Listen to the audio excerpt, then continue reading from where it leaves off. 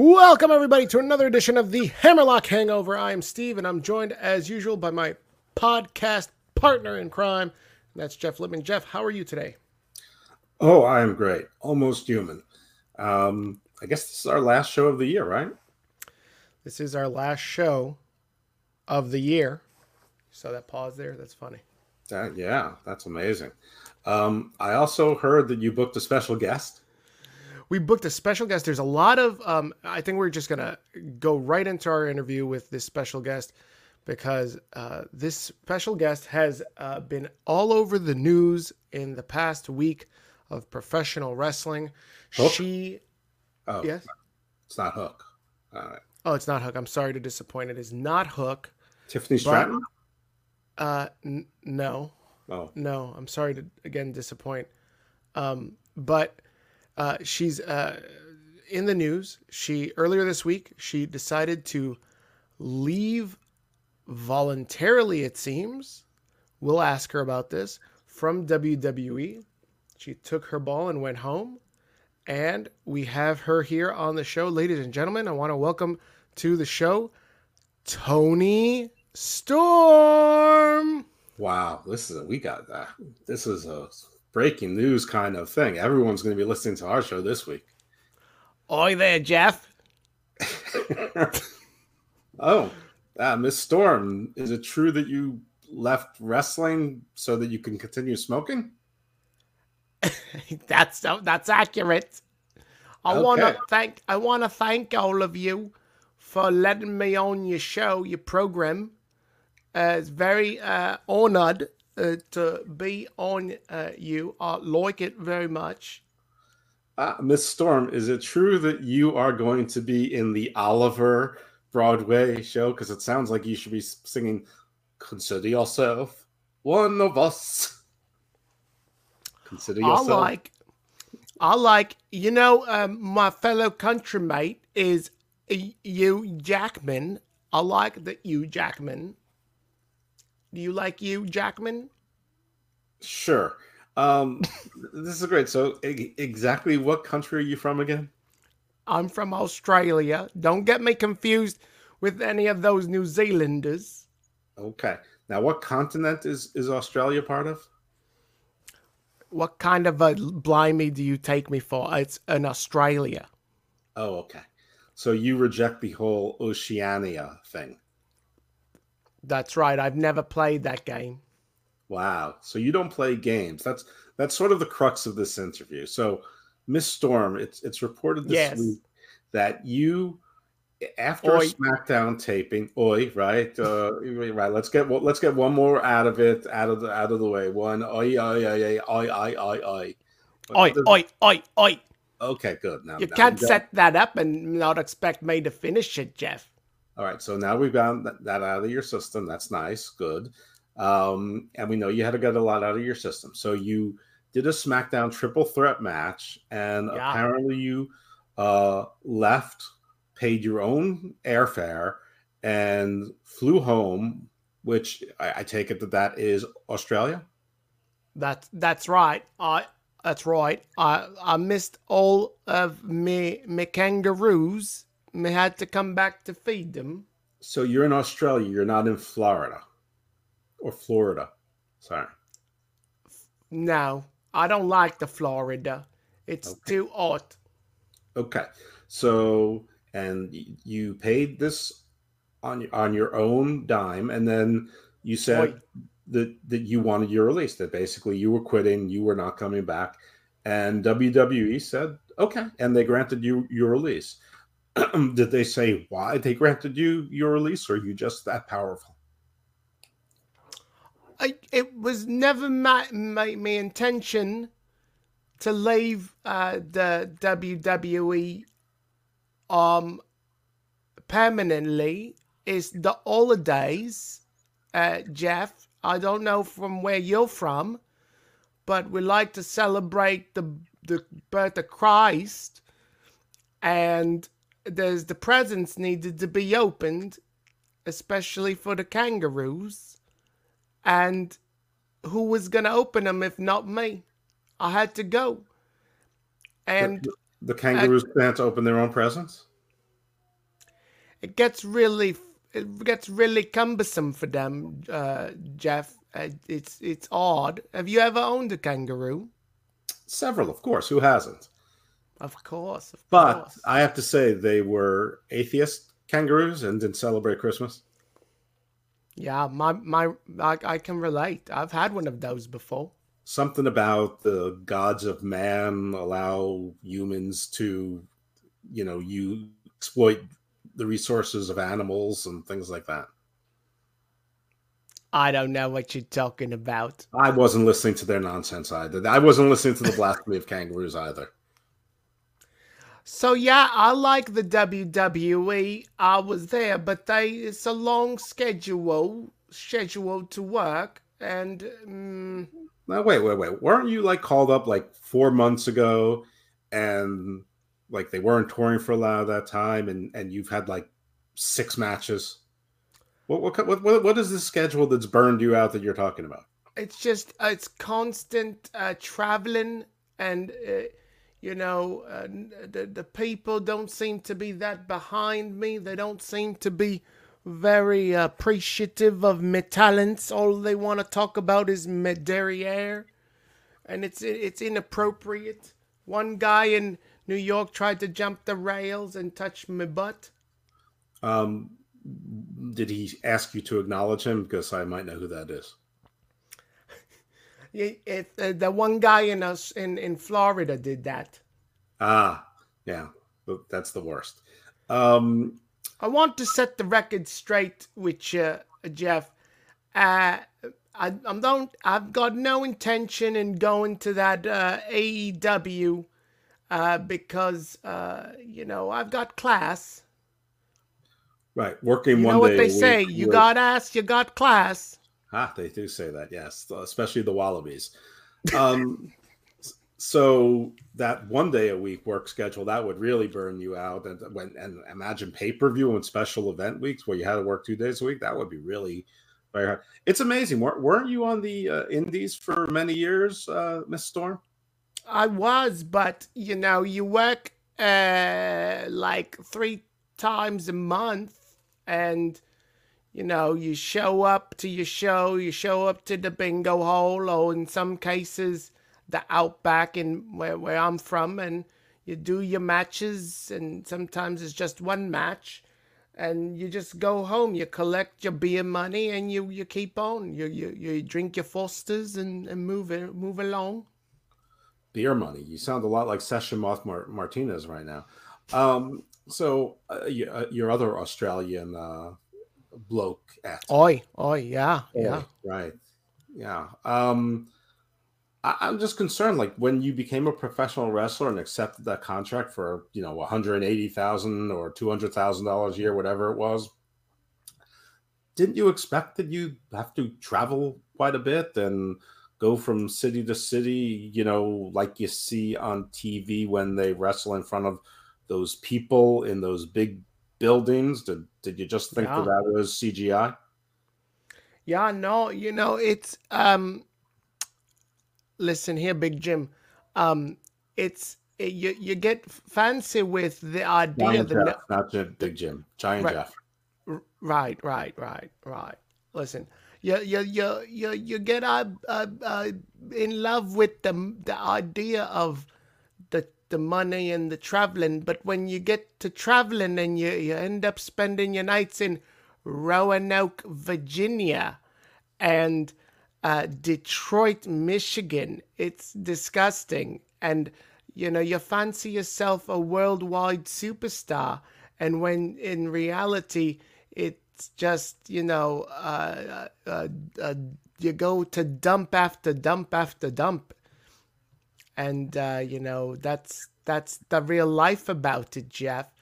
And the other part about it is I missed my mum's cooking Mm-hmm. and my dad, and we wanted to come back home. I wanted to come back home. Sorry, I was talking about my ass. And wanted to just be back with my family. So, isn't it true that you really left to escape Juice Robinson? that you were led to believe that he would be working in Japan, and somehow he's right up the road at Impact every now and then in Nashville, probably living in Florida as well. I don't know who that is. It's your boyfriend. I don't know him. Oh, so you broke up with Juice Robinson as well. That's right. I decided to leave my entire life behind in the States and just go back to Australia. Again, it was my intention to come back. You know, I thought the touring was over and we wasn't going to be needed until the new year, but apparently I was, supposed to tell someone. So you hadn't seen all these commercials for the last 4 months about this thing called Day One? Yeah, but who works on the first day of the year, Big Jim? Who does that? A lot of college football players, the NBA, Who are they? I'm not the playing. NHL. I don't play rugby. I'm a professional wrestler. Well, not anymore, and arguably not professional. But well, this is a shame, and this is a shock. But of course, we hope that you're happy and wish you well, and and hope that you book really good towns like Kookaburra and Hot Death Trails Flats and wherever else on the outback that you go to. The metropolises like Newcastle and other places up and down the Australian coast. Absolutely. Once my 90 days is up, me gonna be wrestling. I want you to also clear up. I'm gonna be touring soon, but my contract prohibits me from wrestling people. But I can wrestle kangaroos and other wildlife. And please catch me at the local kangaroo lodge in Wallaby. And I'll be wrestling some kangaroos. You want to see some good action? Me gonna wrestle with my sunglasses on and fight some kangas. Were you trained by the Hardys in wrestling kangaroos? No, but I was trained by Jeff Hardy in how to go from dive bar to play shitty music. Well, I heard your position on the American City, so obviously you weren't going to join Jeff on his acoustic tour upcoming. No, everybody wants to glamorize traveling around the States, but it's really a dump. You go from dump to dump, like Atlanta. Atlanta's a real, how do you say it, Jeff? Shithole. It's just another Cracker Barrel and another Hampton Inn. That's right, Jeff. I got tired of it. I'm fucking tired.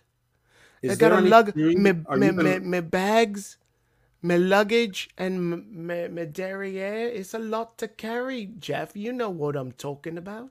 Yeah, well, your derriere's gone considerably smaller, so I mean that should be lighten the load, so to speak. Is there any truth that you were going back to Australia to fight for your man Jimmy T? Because that's the one that got away.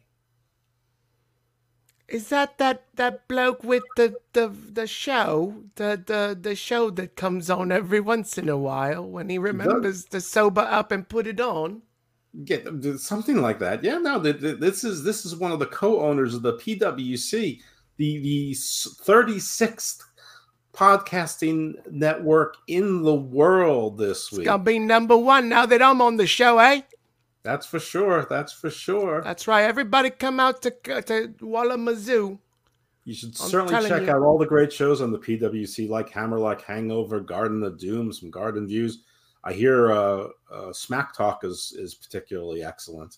That's right. Hey, in about 2 weeks, I'm gonna have my own show on there too.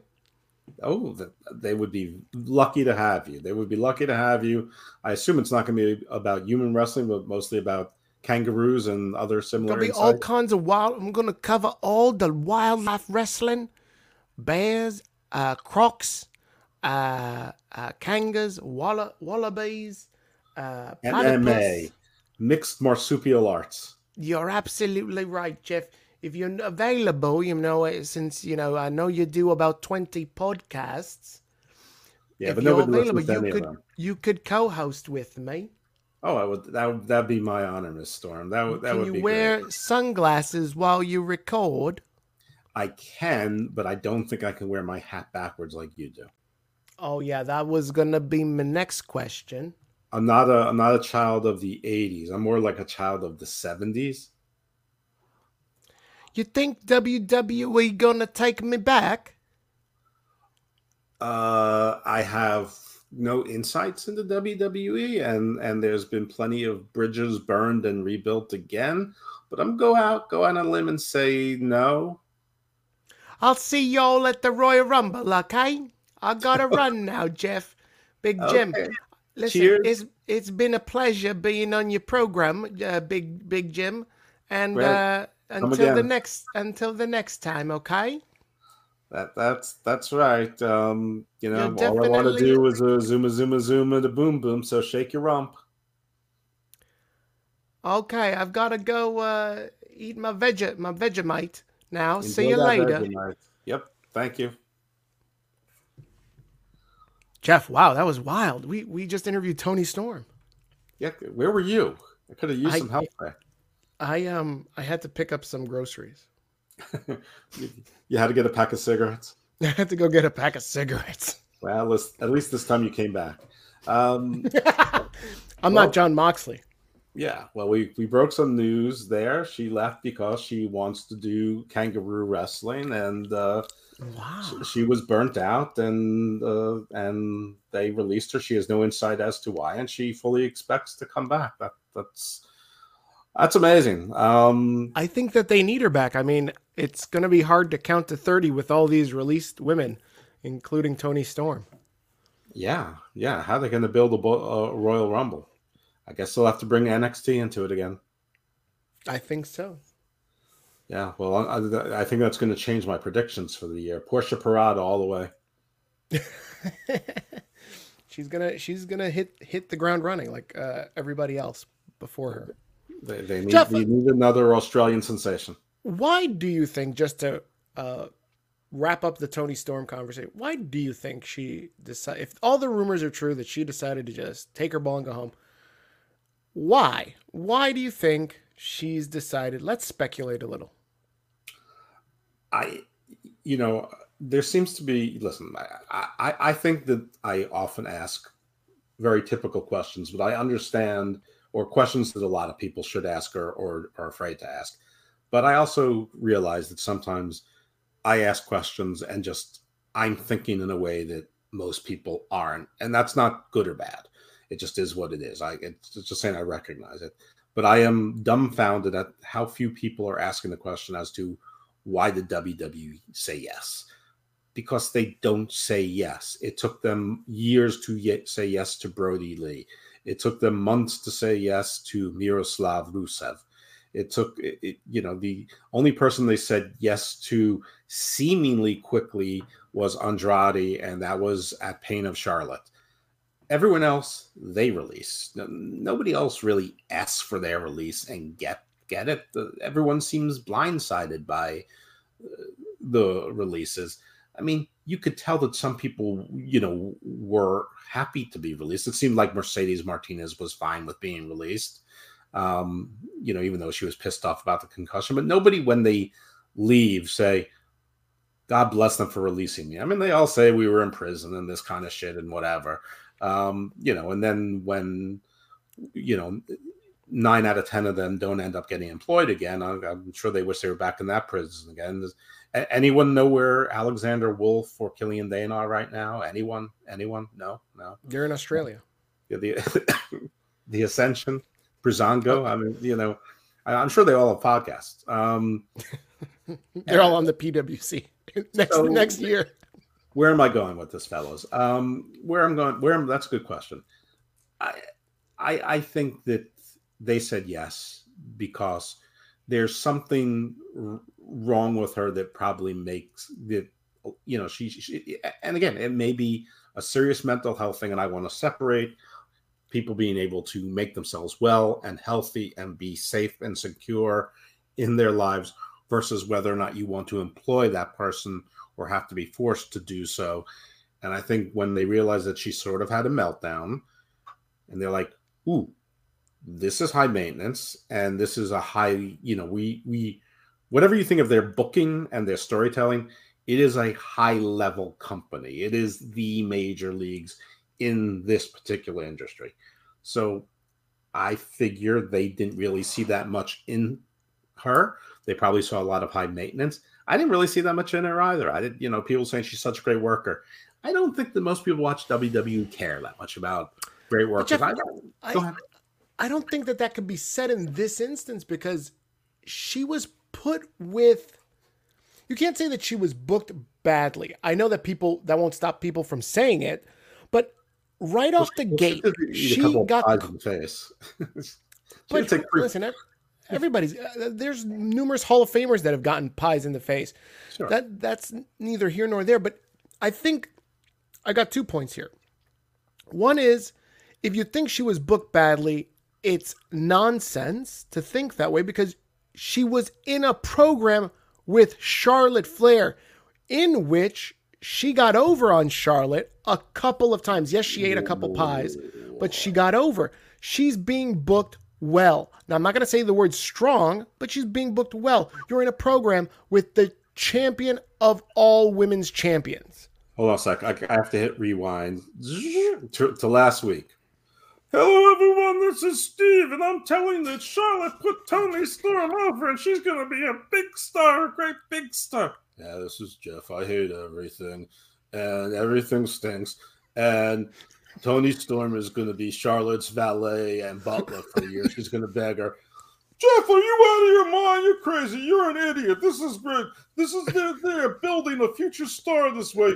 If you want to build a star, you got to break them down, and this is how WWE does it, and Vince is a genius, and you're so stupid you don't know anything. I don't know, Steve. I know I hate everything, and I'm always wrong about everything, but I think that this is really the end for her. I think that she's now in Jobber City undercard forever. Today, I think that Toni Storm realized that she was in Jobber City undercard forever. So that brings me to my second point is I think if you are susceptible to reading what is written about you and the booking on Twitter, on social media, Facebook, reading dirt sheets, reading Dave Meltzer, you're going to buy in Karrion Kross into your shitty booking, quote unquote, and you're going to get demoralized. And you're going to buy into whatever everybody else is saying and not what WWE wants you to do as a paid performer for that company and start railing against all of it. And so I think I wouldn't be surprised if Toni comes out in a couple of weeks or whatever, shows up on Renee's podcast or shows up on this podcast for real, that she got burnt out by the grueling touring schedule, didn't realize how demanding it was, plus the fact that it was not what she thought. Not that she, I thought of being a main card superstar as this, and I realized this. And, it's unfortunate because I feel like she was booked pretty well in a strong program with Charlotte, and unless we hear that Charlotte completely buried her in the back, hey, she's a sloppy worker, she's horrible, she doesn't know what she's doing, and completely shit on her, I would also not be surprised if she said that. I heard some stuff on that, and I can't even remember here who I heard it from, and I apologize for this because I was on a show with whoever reported it. But apparently, the match we saw with Toni Storm and Charlotte on SmackDown a week ago was taped, and it was heavily edited. Apparently, they were very unhappy with how that match turned out, and that probably does mean that Charlotte said, "I'm not working with this trash anymore. This is she's maybe they said she's not TV ready. Maybe she was worried about going back to NXT and I don't know what it was, but it could be that. It could be that you're right. It's probably a little bit of every column. Usually things are a confluence. There's always an estuary where everything sort of builds up. And I think it was interesting, Jeff, they in our fake interview, you mentioned the fact that, hey, you knew that this touring is a thing. You are an indie performer, right? You toured. I think she does realize that, but also indie touring is way different and at times less demanding than the WWE touring, because on the indies, you're in charge of your own booking, right? And if you can't make it to whatever, Walla Walla, Washington, you're losing a couple $100, but you're still going to be booked somewhere else. WWE, you don't make it to the house show on time, you're going to get scolded, possibly fined, and then also, whatever demerits come in booking. Yeah, but WWE also has a travel agency, and they send you tickets. True, but I mean, there's that, just because they send you an airplane ticket doesn't mean that you don't show up on time, or you don't think that, hey, now I've got to get to myself to the airport. This is fucking exhausting. I'm tired. I'm wrestling with a sickness. It's not COVID, but I assume these guys are wrestling. Oh, I got a sore throat. I really want to take it off. Oh, but I got to fucking be in this match. It's a lot of stress for people. I want to say, like, it goes back to this indie lifestyle of you thinking you're the big shit in indies and you're just another fish in the pond in WWE. And I think that mind fucks a lot of people. I mean, I can't say you're wrong. It just surprises me. I mean, even college stars in Division I sports know that they have to start over again when they get to the NFL, or when they get drafted to a AA baseball team, or whatever the case is. So, rookie. But you've had even in that aspect, you've had like prima donnas that have gotten to the NBA or the NFL or even Major League Baseball, and they're like, I don't want to fucking stay playing with this team. Trade me the fuck out of this team. Yeah, or you're going to put me in the starting lineup. You didn't just draft me number 1 for me to sit out the entire fucking year behind this jerk off. Yeah, well, and that's why we all remember Ryan Leaf poorly, and we all remember Jeff George as being a dick because of his first impressions. And there aren't that many of them. I mean, probably the only person I can think of, well, Jeff George had no okay career, but the guy who came in who was a prima donna from day one, and almost achieved enough to earn that, is Allen Iverson. Is the only one I can think of that kept that attitude his entire career. Probably still has it as a middle-aged man. Yeah. All right, I'm interested to see what happens and when Toni Storm. But I will tell you this. I mean, we were very lucky to get fake Toni Storm here, and I think, very lucky. And we were extremely lucky, and I think only the audience was more lucky. I only look forward to the possibility of getting additional released superstars on the show as they get announced in 2022. That's just a little taste, a little sprinkling of what to expect from this fine program. Yes. Well, perhaps you should notify your co-host a few days earlier so your co-host could be a little bit more clever. No, you were clever enough. Okay. Well, we'll see. I guess we'll find. I guess the viewers can tell us. But Toni Storm was probably the big wrestling news of the week. I mean, there wasn't a whole lot of other news. We had some minor stuff, very exciting. Sean Waltman announced that his doctors have cleared him to wrestle again, and gratefully, nobody seems to be interested in that. Alberto Del Rio keeps talking about how great he is, and he just can't seem to shut up. He basically said that he's at a great place in life where he doesn't hold any past grudges, and then the next sentence goes rallying off on how he's going to blackmail Paige and get her fired. Listen, if WWE wanted to fire Paige, they would have fired Paige. They have been paying her for years to do nothing.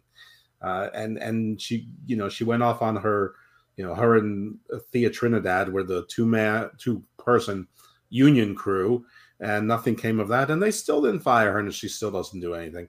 I think they would. But why? What is so special about Paige? I have no idea. I don't even want to speculate on it. I mean, there's things that they could or should do with her. Maybe they always have, maybe they do always have ideas for her, and then they go, or they get overtaken by events. But there's always an idea. It's always like, yeah, that's up next. So maybe it's like that. I have a clue. Maybe she's got pictures of Vince. Maybe it wasn't Xavier Woods. Maybe someone just photoshopped Xavier in there, and it was Vince or Shane or Linda. Jeff, remember when Ric Flair and Macho Man were in a feud, and Ric Flair like doctored all these photos of him and Elizabeth? Yeah. Imagine if that was the case now. That's Xavier right. Woods wasn't even there. It's just Vince McMahon. In fact, neither was the other guy. What was her guy? What was the guy's Brad name? Maddox. Right, Brad Maddox wasn't there at all. He's got a bad rap. It was actually This is a very angry, rejected Shane McMahon who did the releases. Brad was framed. Vince is like, you gotta replace me with somebody who's available that looks just like me. Xavier, let's get him. Yes. Point being, Alberto Del Rio just keeps spouting off every day. He's talking to someone else, and making news, and nobody's interested in him. He's just. Maybe we should have him on the show one week. You know what? We probably wouldn't even have to fake it. We could probably actually get him on the show.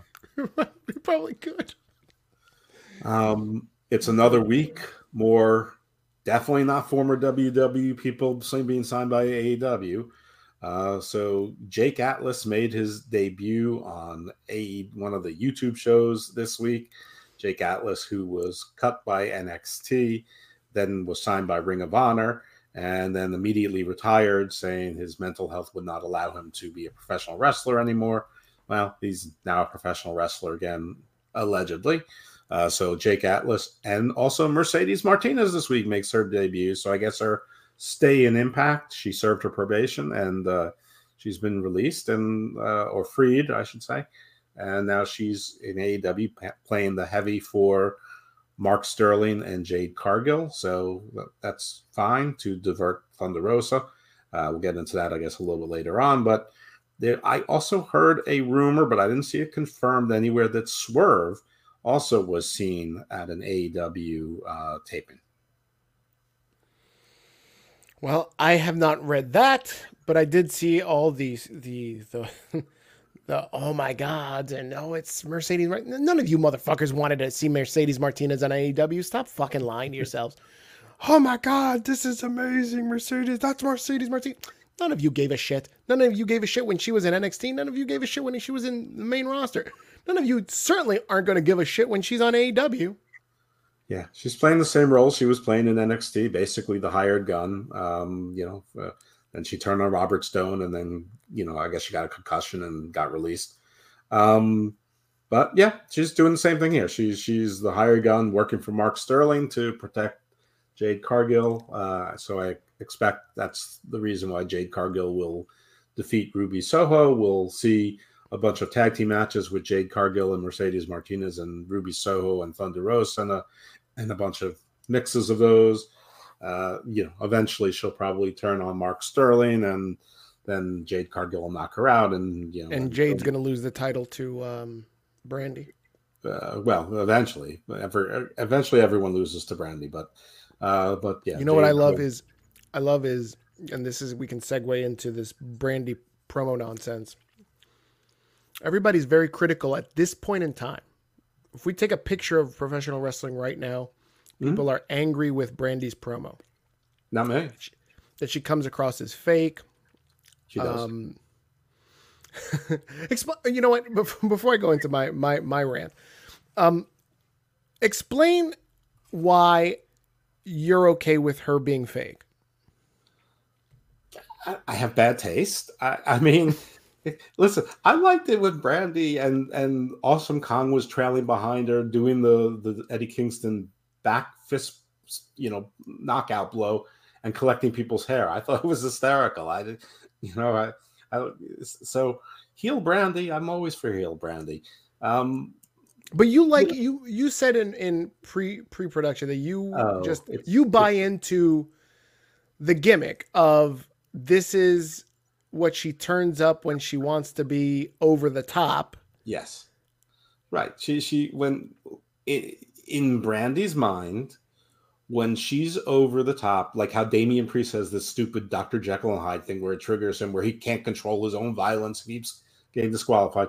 In Brandi's mind, when she gets angry and she turns into Brandi Hulk, that means that she's supposed to turn into her version of, shall we say, the stereotypical angry black woman, and that only comes out from time to time, and it's particularly silly and cringe because, one, we know that she created this. Two, that we see her on reality television and on regular television as herself, and we know that that's not her. I mean, she's, she can. That's not her real effect. That's not her real voice pattern. That's not her life. Here's my argument. Like, I don't know Brandi from anybody else, right? I know what Brandi portrays on TV from time to time. As the chief Brandi officer, she is one persona, and when she's in the ring, she's another persona, right? Mm-hmm. I imagine Vince McMahon to be the same way. When Vince McMahon, boardroom Vince, he is A, and when Mr. McMahon shows up on the TV, he's B. But nobody claims that Mr. McMahon, when he shows up on the TV, that he's fake. Except for when he put on the do-rag, but I guess this is what that is the equivalency to, is Brandi putting on a do-rag and claiming to be from the hood. But she hasn't said any of that. But it's almost like, well, she called herself a black bitch. Maybe that's how she self-identifies, Jeff. All I'm saying is, Jeff, is we're watching a wrestling show. And in wrestling, I like the fact that you said you could distinguish and separate that I'm watching theater. And in this form of theater, I'm watching Brandi act in this fashion, and I buy into it because I buy into the ridiculousness. Yes, it's so cringe that I accept it. There are certain things. Listen, I understand that with a lot of stuff, I'm horribly inconsistent, and this is one of these because I like a certain amount of plausible deniability in wrestling, but there's also certain things that it's just out the window. The Fiend, the whole Alexa Bliss thing, it's out the window. I don't need to believe it. I just want to enjoy the ride. It's like a horror movie. I want to enjoy it. Horrible. It's like when you watch MacGruber, you make a decision at inception, unless it's the first time you've ever seen MacGruber in your life. So the second time you've made a decision that you're either going to enjoy this shit or you're going to hate this shit. And there's nothing that, like, midway, you're not making the decision. Like, you're either going to love it for as bad as it is, or you're going to hate it for as bad as it is. I think a lot of people have just decided they want to hate on-screen Brandi for as bad as it is. And it is bad. I have chosen to love it for as bad as it is early on. I don't know why. Sometimes I'm right when I do this because I famously am one of the first people who liked Hilbert Baker. But I find her all sorts of entertaining. I don't think that what she did is right or believable. I also enjoy just as much that Black Twitter responded very negatively to it. And I understand why Black Twitter would respond negatively to it. It's fake. It's disingenuous. It's like she's John Cena doing Thugonomics, but he was white. She's not. So I don't even know how to describe the strange conundrum that it creates. But I from what I've read from people that are black and have seen this, they've said that it seems like Brandi is culturally unaware of the stereotype that she is portraying. I think And she's completely aware of the stereotype that she's portraying. I think that's what makes it worse, is that she, you would think that you would not to want to further that kind of stereotype if you think it's a negative stereotype. yeah. I don't want to get into the debate of whether that what she has done or she has portrayed thus far is negative. I think it's up for discussion, but it's interesting. I will pivot here slightly because back to my original rant, and this is where I love that this is going to come full circle on these AEW idiots. Is AEW fans love to say it's all long-term storytelling. It's all long-term booking. And AEW is great at it. And so here you had a segment with Brandi and eventually setting up what will eventually be Brandi versus Jade. Miles down the road, possibly months. But we will look back when Brandi takes this title from Jade. We will look back at this moment, and AEW fans will be at a crossroads, pun intended, of whether they should claim AEW is genius booking. Look at this. Now look back at Brandi's actions and what she said, and they planted the seeds back then, only for her to be the champion now, or light everything, all the booking on fire and say, I hate Cody, I hate Brandi, I hate all of it. I'm pretty sure the latter is going to happen. So are you suggesting that it's going to be a black bitch versus that bitch? That's right. Okay. You just did the marketing for it. It's great. Well, I think that Brandi being part of the Cody universe or Cody being part of the Brandiverse, whatever it is, let's call them together. That everything that they do is so calculated and so tone deaf and so unaware and culturally insensitive, despite thinking that they're uber sensitive. And I think that they think that they're playing like an orchestra, like a fiddle, like a symphony. They think that they're playing a symphony. They think they're writing a symphony.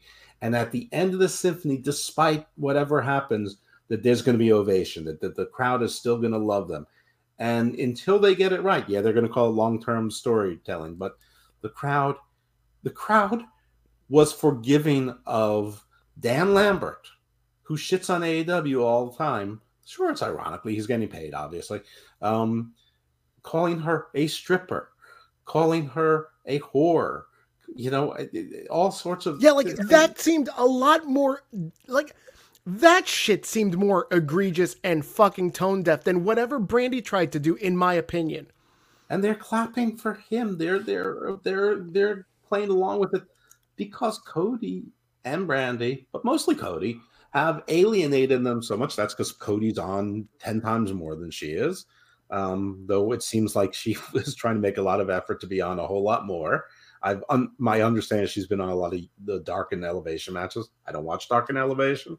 Apparently, very few people have. The numbers have gone down by 2/3 as we've tracked here over the last year. But it's people are cheering for Dan Lambert and the Men of the Year instead of Cody and Brandi.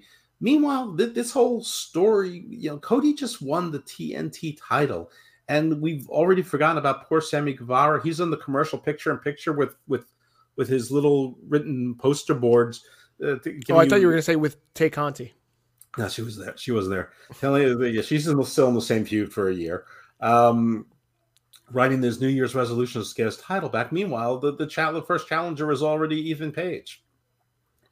That doesn't mean that Sammy won't get his title back, but Did you hear Brandi talking about him? Did you hear Dan Lambert or Ethan Page or Scorpio Sky mentioning Sammy Guevara? Did we hear Cody mentioning Sammy Guevara? No, I mean, no. But he's too hot right now, like, and hot in a bad way. Like, he's nuclear. Like, you don't want to touch him. He was on TV. All is forgiven. All's forgiven. But he's not your champion. In case this fucking other nonsense blows up in their face. We don't know that Sammy did anything on any level that was wrong. In my opinion, he didn't. But in the eyes of some, in case they start panicking and stuff, and it wouldn't surprise me that Tony would panic. He seems like the type of guy that's very strung up on anxiety and probably anti-anxiety meds that don't fucking work. Back to Toni Storm. I can see where they stripped him of the title, saying if this shit goes left, at least he doesn't have the title and we can write him off quickly. The last thing I have on this is I find it very ironic. I was in a wrestling group earlier this week and I saw some people shitting on this, and I said, just to troll, because I love to troll. Yes, we know that. I said, you don't get it. You don't get Brandi. You obviously need to watch Roads to the Top, and then you'll get it. And all knowing that my trolling was a complete metaphor for what every AEW fan loves to say. Oh, you got to know Fuego del Sol's journey. You got to know Dante Martin's journey. You've got to know Lee Moriarty's journey.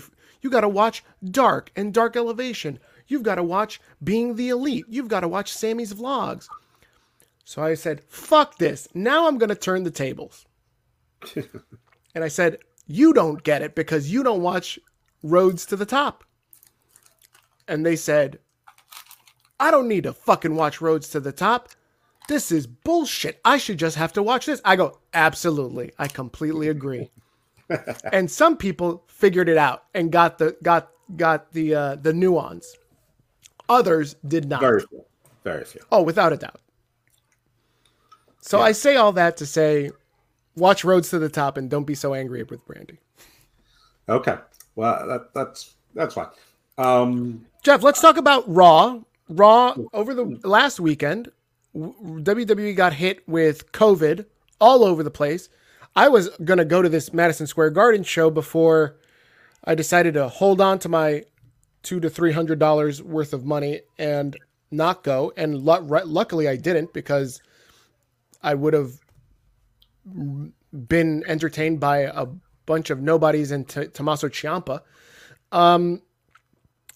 Apparently, sometime, I guess, before the MSG show, there's COVID tests going out to everybody, and they find out that Seth has it, and they needed to put a bunch of other superstars in quarantine. Seth Rollins ruins everything. And so Seth wasn't at the show. Lashley's not at the show. Big E is not at the show. Becky Lynch is not at the show. Bianca, I think, is not at the show. Mm-hmm. So they wiped a lot of people out of this show. And it bleeds over to Raw. And Raw, my God, like, I think they tried their best, but you could see this felt like early, what was the arena? The place where they had the shows? Thunderdome, thank you. This felt like early Thunderdome shows where they were trying to stretch 1 hour content into 3 hours. Everybody had a 20-minute promo. AJ Styles feels like this. No, it doesn't. Stop it, Jeff. AJ Styles has a 20-minute promo on Omos. Then he has a 20-minute promo on Grayson Waller. Like, what the fuck is going on? What am I watching? We need to stop right here. What does anybody see in Grayson Waller? What is this? Oh, wait till you get to my predictions. This is a legitimate question. Like, this is like, at least I knew Dominic Mysterio is Rey Mysterio's son. As stupid as it is, I understand nepotism is involved. Hook, I know it's Taz's son. I get, at least to a certain Hey, it's not only about Hook being the son. It's also that he's cool. I know he's also the Father and the Holy Ghost. I got it. He he has chips. He's got unkept hair. He does. His hair is spectacular. I have no idea. Like, you wish you had hair like that, Jeff. He just stays there like that. I mean, he could fuel a city with that energy. Listen, we'll get to Hook when we get to AEW. I don't understand Grayson Waller. I don't get it. Like, yeah, he's sort of clever on the mic sometimes, but sort of clever. Like, his moveset is interesting. He's not particularly great looking. He's lanky. He doesn't have a build or a look. He dresses obnoxiously, but like the Bucks dress obnoxiously. I don't understand, like, this giant like Boba Fett jetpack behind Grayson Waller, which seems to be like bigger than anyone else's. Jeff, I'm surprised by this because I feel like you would own all the shirts that he has in your closet. I feel like you, at a younger point in life, were Grayson Waller. Well, I was never tall. Without the Australian accent, of course. I was never tall. I was never really lanky either. He had like the swooped over hair like you do. The only other thing that's missing is a gold chain that says GOAT and has drip on it. Mm-hmm. Come on, Jeff. This is you. Uh-huh. Yeah, we definitely both have that Vanilla Ice Macklemore swag. we definitely both can be seen popping collars. Absolutely. See, I knew Grayson Waller would grow. Saying word to your mother. Yeah, I don't understand. The Grayson Waller effect for me is either hit mute or change the channel. Oh my God, I'm entertained by him. I was just like, I watched this 20-minute promo with him and AJ, and I was like, fuck, they couldn't have done this with Buddy Matthews. Like, he would have probably stuck around had they done this with him. Mm-hmm. And now he's entertained. Now Waller is entertaining. I see him, and I've never seen anything that he's done in NXT. And I said, this guy's pretty good. I like him. Yeah. Well, anyway, this was an interesting Raw Actually, what it was more like was AEW, in that, like, even within the show, it was not consistent. Like, Kevin Owens, this was the Kevin Owens show, and that's normally a good thing. Except Kevin Owens was both a face and a heel during the course of the show, and he's only supposed to be a heel. And there was some great stuff in there. I loved how he told Kevin Patrick he doesn't like that name and to change his name. He's got a week to change his name. And to think about it, he says, "Your name's Bert." And then he took his handkerchief, his pocket square, and said, "Give me that." And then he threw it back at him. I mean, all that was fun because you knew he was just making that shit up as he went along, and it was funny. But then we had the embarrassing Hurt Business stuff where that was stupid. What did I tell you? What did I tell you, Jeff? Last week I said, let's rewind. You were going to do this. The Hurt Business is coming back, Jeff. Fast forward to now. Jeff, the Hurt Business is back. It only took a week. Literally only because everybody else is in quarantine and they made them look stupid. And MVP went out of his way to say that they're not the Hurt Business, or at least not his Hurt Business. But if they want to talk, he's willing to listen. He's willing to talk business. So they're the Hurt Business, but they're not the Hurt Business. Cedric has a new shirt now. Shelton has a shirt. All three of them now have a shirt. This is amazing. This is great for them. I guess they're the Hurt Business, but they're an independent franchise. They're independent contractors from the Hurt Business proper. They're not independent contractors for independent contractors. Can we take a minute to just applaud the genius booking of Vince McMahon? He didn't book the breakup. He just put them on ice for a minute. Shh. Nobody say anything. Long term. Thanks a lot, Papa Vince. Good job. It was all this great segment where if AJ couldn't fight with his giant, he was going to fight with another giant, and he's going to fight Commander Aziz, and then we get from commercial break, and he's going to fight Apollo instead. Yeah, that's right. That makes sense. I mean, I'm telling you, Jeff, like, this is what I meant. Like, it felt like one of these Thunderdome episodes where just things were discombobulated. And I got the feeling of watching it like there was just sheer panic in the back going, stretch, stretch, stretch, whatever. Who's over here? Apollo, go run out there. Go through the curtain. Hit his music. Right. It's something. You lost your giant, but me and my giant still present a united front. Oh my God! I just went full from West Africa into Zarkaiser. I felt like we had Apollo Crews on the show just for like 5 seconds. And Zarkaiser, a sensation from last year for 1 week. We continue to see Otis and Gable losing everything, but we know that they will still get a tag team title match because they're gonna win the exactly titles. 0 matches. Yep. Neither one of them will have won a singles match. Absolutely, Jeff. As long as they can clear a COVID test, they will win these titles. And things are so bad that they even brought in Eric Bischoff, who's happy enough to take a WWE payday now, because now he's at war with AEW for, just speaking the truth. But now he's got to show up on WWE. Genius. I love it. Also. I also love listening to his music. I'm back. I'm better than ever. No, his music's good. Face facts. The Damian Priest stuff continues to be stupid, and The Miz and Maurice renewed their vows, and the whole thing was so awkward. beautiful. I had a tear in my eye. What? So bad. This whole thing is so bad. I had a tear in my eye. The show was awful, and still my kids love The Miz. I watched that segment with my kids, and they were like, they totally hated Edge, and I was like, thank God. You see, these are my kids. They're like, who's this guy? Why does he look like Santa Claus? I said, I don't know. In Santa Claus. I go, he's jealous of The Miz, and that's why he's going to interrupt this lovely wedding. And they totally were like, this guy's he's the bad guy, right, Dad? I go, absolutely. This guy is the bad guy, and Miz is the good guy. And I go, the apple doesn't fall far from the tree. Oh, my goodness.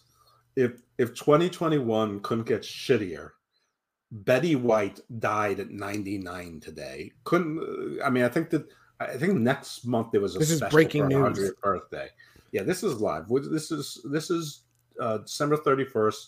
It's 3:03 p.m. Breaking news right now. Betty White died at 99. So there was going to be like 100th birthday special for her next month. Oh my God, they should still have it. Is she a Hall of Famer? A WWE Hall of Famer? She'd be the most worthy person in the WWE. She should be.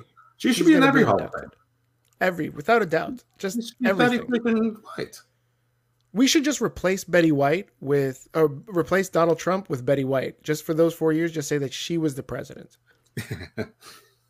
Well, we should probably replace half the things in the world with Betty White, and the world will be a better place. Just replace Betty White with a lot of things, including in her current state of dead. If half the people were dead, the world would be a better place. Ooh, very Thanosy. That was I hear it now. I hear it. It's very Thanosy. Betty indeed. White. Holy shit.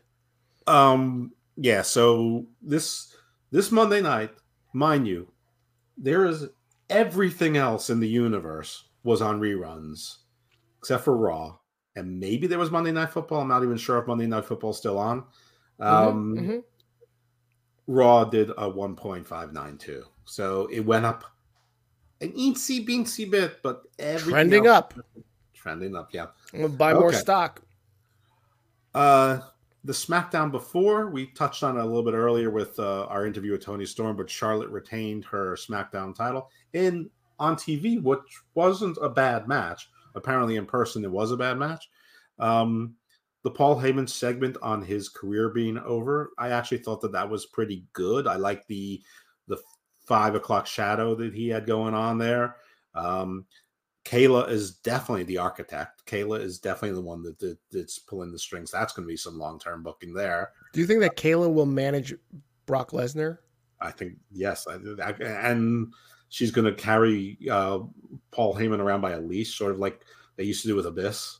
Oh my God. How amazing would it be if the pay-per-view's Saturday, right? So that this pay-per-view, Paul tries to swerve Brock to get in the good graces of Roman, but we find out that Roman's new legal counsel is Kayla Braxton. That'd be amazing. I mean, that'd be great. And that'd be terrific. And Kayla actually, like I said, has Paul Heyman on the little leash, and like Brock Lesnar is dressed as Kim Chi, and he's like basically prodding Paul Heyman with the spear, sort of a la Kamala. It's been a long time, Jeff, since we've had a heel announcer. When was the last time we had a heel announcer? I remember there was a short time that Sean Mooney like lost his shit and became like a heel for like a brief period. Isn't Corey Graves a heel announcer now? Isn't Wade Barrett a heel announcer? Yeah, I guess technically, but not, I mean like a heel ring like the backstage guy. Oh, an interviewer? Yeah. It's been a long time. Who was the last one? I want to say WCW probably had the last one. I mean, they're just robots now. Yeah, they are, right? Oh my God. I saw Megan Morant on Raw, and her hair, same shade, same hairstyle. She looked like an exact double of Renee. I'm like, what the fuck is going on here? Well, I mean, all three of the blondes on WWE, they're interchangeable. There's Mackenzie Mitchell or whatever her name is. There's Megan Morant and Sarah Schreiber. I didn't know that Sarah Schreiber and Megan Morant were two different people. I just figured they gave them different names for the different shows. Is that a shark? Is that a shark tail I see going? Fucking cat. It decides to just jump all over the place. You and your goddamn pussies. So people are actually thinking that Paul Heyman is quitting, like his career is over, and they don't realize it's a storyline. I don't know what to say to those people except God bless you, because I guess you're idiots. This is why when they watch WWE, they don't understand that this is booking. But then when AEW does it, they're like, they're fucking Tony's a genius. I love this guy. Yeah, neither company is particularly good at long-term storytelling. But in the beginning, like we thought AEW may give it to us, but I mean, they pretty much told us they don't need to do storytelling. I think Tony Khan actually was quoted this week saying, "We don't need to do long-term storytelling. We just keep giving people the matches they want to see." All right, at least he's aware. I wasn't sure that he was that aware that that's what he was doing. He also said that about the Jacksonville Jaguars. He's like, we don't need to give the people wins. We just want to give them the players that they want to see, like Tim Tebow. Everybody remembers the Washington Generals.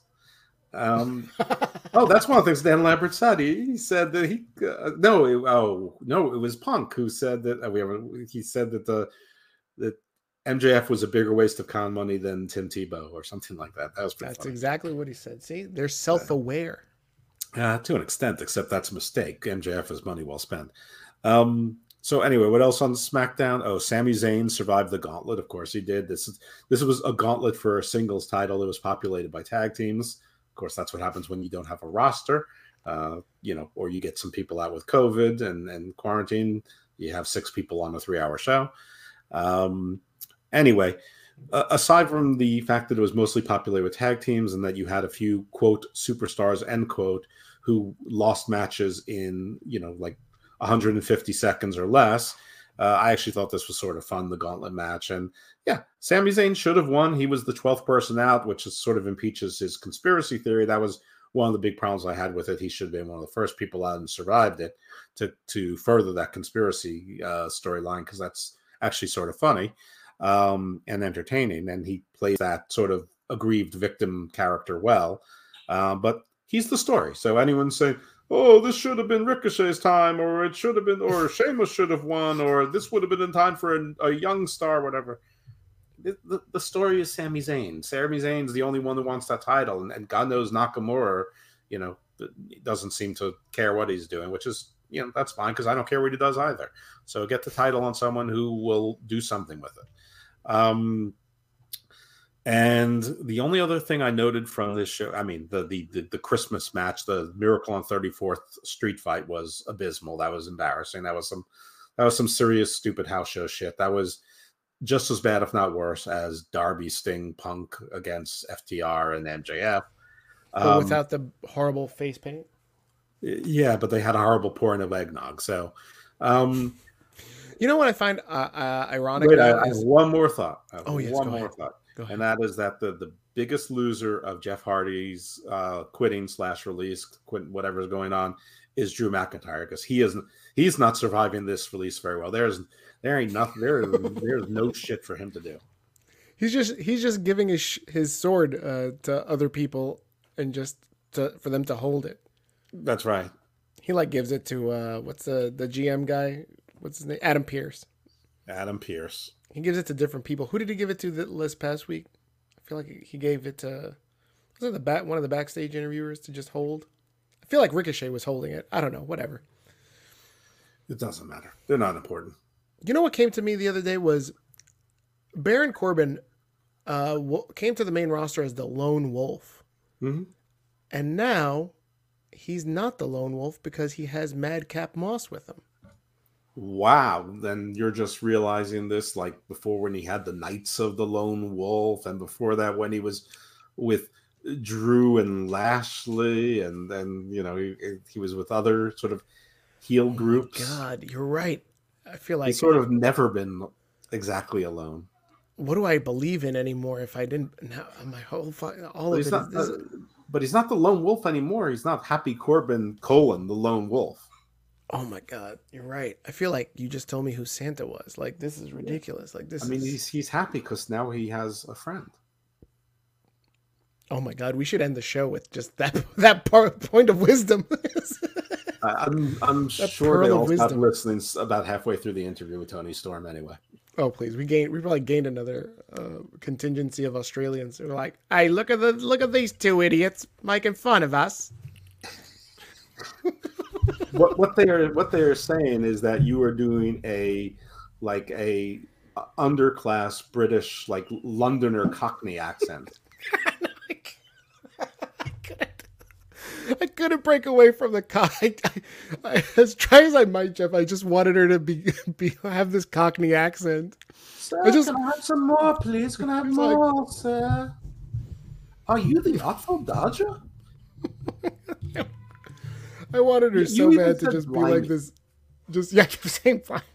I don't know what fucking Australians say. I think they say cranky. Isn't that what the Crocodile Hunter used to say?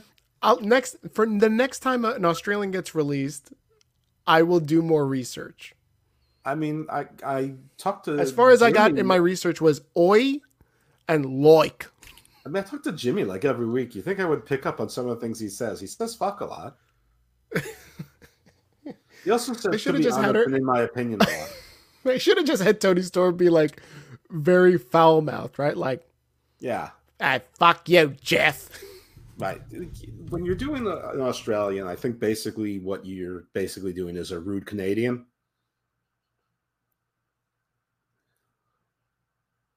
You're on mute, which is probably the best setting. This fucking goddamn cat just keeps jumping in front of the screen. I think it's very fond of you. Yeah, well, of course it is. I mean, listen, I'm a pussy magnet. Yeah, when I was on mute, I said, "Excuse me, I have to move this beaver."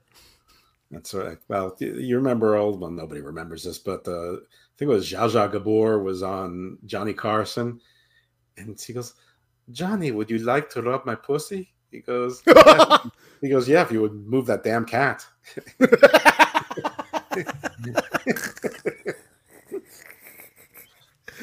Oh man! He said, "I'd be happy to if you would move that damn cat." That's a funny joke. The good is magnificent. It's probably from 1982, and I'm sure everyone will get canceled for it. Oh yeah, Betty White dies just days before 100th birthday. This is a tragedy. So yeah, WWE TV this week wasn't particularly good. NXT was okay though. NXT, I mean, still more Grayson Waller, and yeah, we got AJ Styles on there, hurrah, and Riddle actually. Actually, this was really weird because MSK, who Riddle has been sort of mentoring, yeah, he's their shaman, and he's trying to get them their mojo back so they can get back into the title picture. So he does that, and he gets them back into the title picture where they're going to challenge Imperium for the titles. And then he gets into a little war of words with Walter. So at New Year's Evil, instead of it being a title match, MSK versus Imperium for the titles, instead it's a 6-man match with Walter and Riddle. And everyone's like, yeah, we're getting Walter and Riddle. And listen, I understand it. We don't see Walter a lot in the US, and we don't see him a lot on USA TV. And, Riddle being on NXT and being with these guys, it can be fun. But nobody is saying they had a title match seconds before, and you just talked them out of their title match. I mean, are they all that stoned? I mean, is that the joke? Yes. That they're all that stoned? So anyway, we're going to see these, but they do seem to be being cheered a little bit more, or a lot more than they used to be. So, whatever. I guess it's fun. We'll try to enjoy that. NXT was also a little bit of a weirdo mix tonight, in that for New Year's Evil, we were going to get a triple threat: Brandi Rhodes versus Cora Jade versus Raquel Gonzalez. But because Cora Jade and Raquel Gonzalez were fussing a little bit, and because Io Shirai said, no, I want a title match, and then Kaylee Ray, or whatever her name is, says, no, they want the title match. Then Brandi Rhodes says, oh, I have an idea. How about you guys have a tag team? I'll give my team Toxic Attraction the night off. So again, the challengers to Toxic Attraction presumably just talked themselves out of a title match as well, or at least a shot against champions, where if they won, they'd be in that picture. And so now they have to fight Kaylee Ray and Io Shirai, and the winning team would be in the triple threat. So somehow Brandi Rhodes from our swimming pool unbooked the booked match, rebooked it with possible new entrants in it. And at the end of the story, all that happened is the Raquel Gonzalez and Cora Jade, sure, with the can we coexist? No, not exactly really, but we still won anyway story. They still won, and so it's the same match. So we just got this throwaway match, and it didn't even start like a big fuss between Io and Kaylee Ray, which at least could have been a side story. I don't know if it's your delivery of it, or the fact that I've already downed my second glass of coquito and it's starting to hit, but I didn't follow a word of what you just said, except for the fact that you said Mandy was in the pool. Yeah. Well, it might be because I delivered that sort of like Brian Pillman delivers a promo. Where he goes,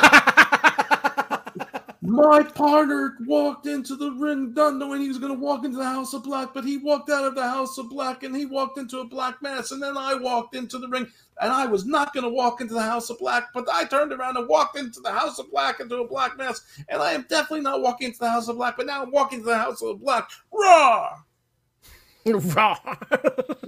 Brian Pillman basically becoming the Ultimate Warrior without the tassels. Yeah. Wow. This was a weird week in wrestling booking shows, but NXT, despite those weird things, which may or may have not been COVID related as well, probably were. It was actually a fairly entertaining show, and again, a pretty easy 2-hour watch. Once again, and NXT did 662, which do you enjoy? Sorry, yeah. Let me not shit on this. So how are the ratings doing now that they're sprinkling WWE guys in? Well, 662 is up. 662 is up by like 70,000. And yeah, that's trending up. It was a nice surge for basically a minor league brand, and it is in fact a minor league brand. I mean, people might have tuned in for Riddle and AJ. I think though that people tuned in because they're getting the word that it's actually a pretty decent wrestling show again. I mean, other shows are a bit of a mess. And however much people want to pretend AEW isn't a mess, it is a mess. It's a shit show. I'm so glad my life is way better now that I don't watch it. I do so many things on Wednesday. Well, I mean, you have some of the allegedly best wrestlers in the world who have worked together forever, like Adam Cole, Bobby Fish, and Kyle O'Reilly working with who were they wrestling against? The Best Friends. These guys, 5 of them anyway, worked together for the last decade, basically, in some form or another. Yeah, And I like how I'm supposed to be really excited that Red Dragon is back together. right. Whoop-de-doo. Right. Well, also, AEW let you know how excited you should be when they only played their music for 7 seconds and then stopped it abruptly for Adam Cole's music.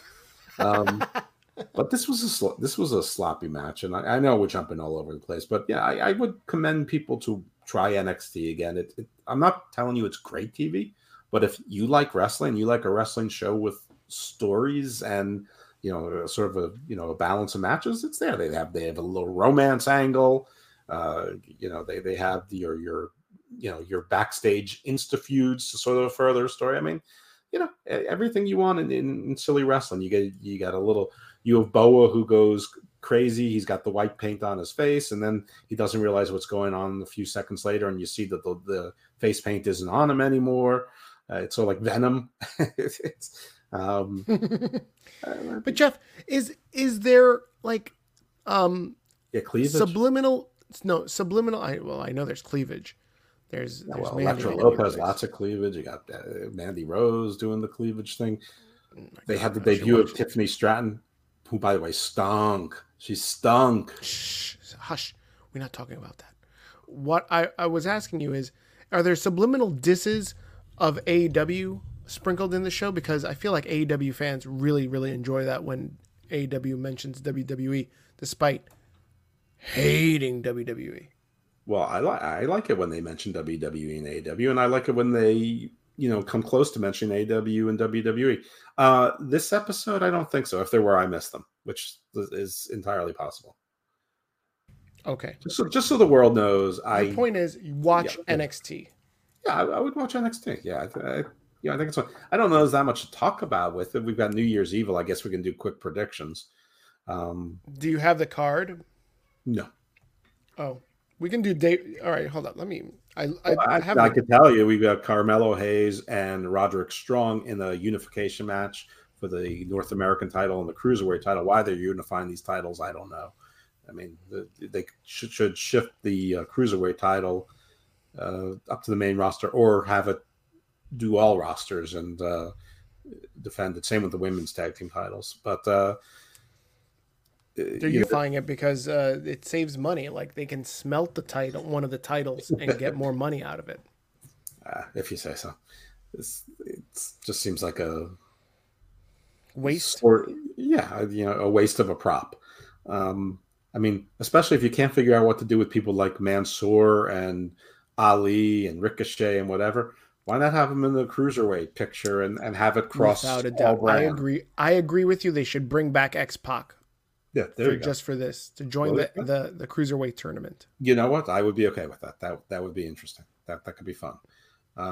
Would that prove that Triple H isn't dead and ignored? That they brought back his maybe best friend. That's right, and bring back Fat Road Dogg. Okay. Oh, you didn't know. Could Billy Gunn work? Scale? Oh. Could Billy Gunn work both shows, and would his useless sons have to work WWE as well? The Ass Boys, yeah, that's right. Remember when they were on TV like for 3 weeks straight? Remember when one of them was like undefeated? Like, he had the best wrestling record, and then they had to pivot because they were like, oh shit, he's gonna have to get a world title match if we keep this nonsense up about the records. Honestly, we should do a segment every week that says, remember when this person was important on AEW television? But I don't know that we could pick one any week. Like, where do you start? Lance Archer, Brian Cage, the Ask Dante, QT Marshall. Where's Dante? Leo Rush, where's he been? I mean, Powerhouse Hobbs.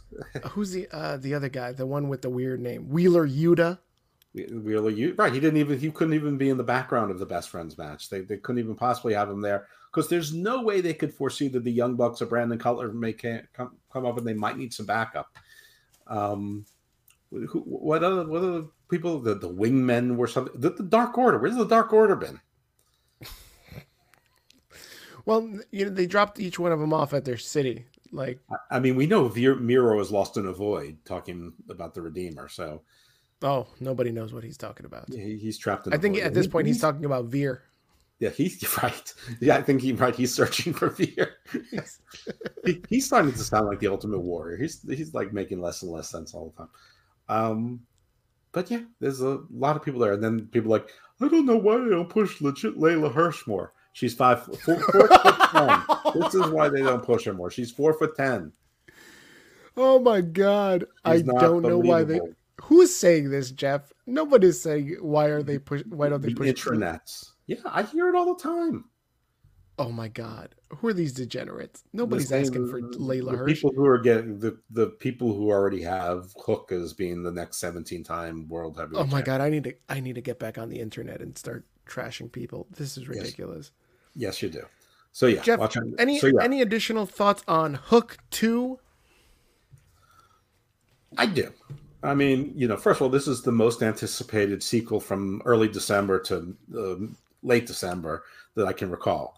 Hook 2 Electric Boogaloo.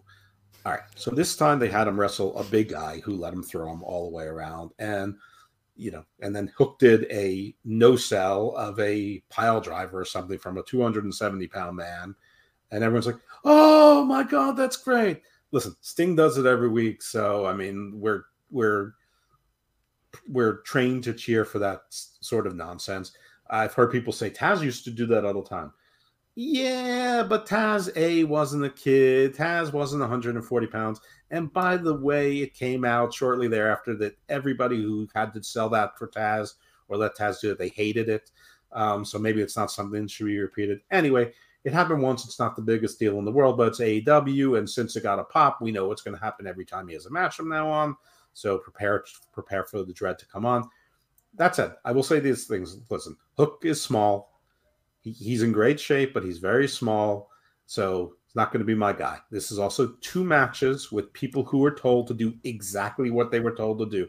At some point, he's going to have to sell being hurt. And at some point, he's going to have to lose a match. So we'll see what happens if he can survive that stuff. We'll see what happens if he has to speak. However, up to this point, listen, if you are not a sizist like myself, he definitely has a charisma about him, a silent charisma about him. He definitely has a presence. He definitely has a look. He definitely has a connection with the AEW audience. And I know what you're thinking, Steven. You're right. Big deal. Everybody does. Everybody gets excited about everything in AEW for a little bit. True. But so far, it's fine. I didn't like the no-sell thing that much, but I didn't find it particularly offensive. But that's because it's Bear Bronson. These guys are nothing, Bear Bronson.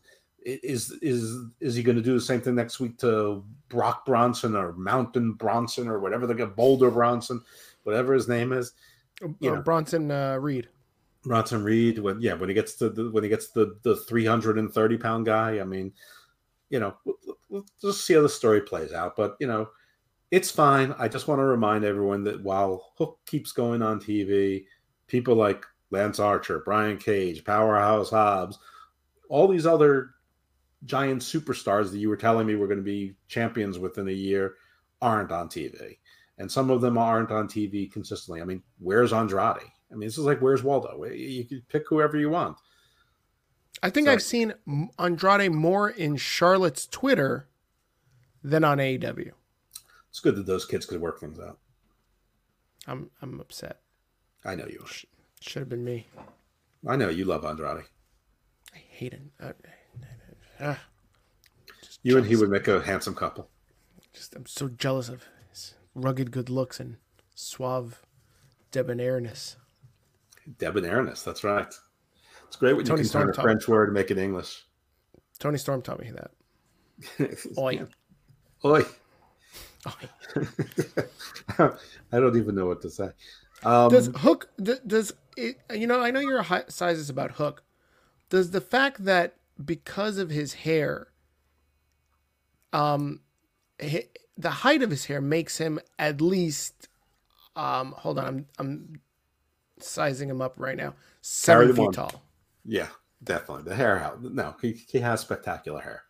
So when he has his hair coiffed up like that, he's almost as big as probably your favorite wrestler, Giant Gonzalez.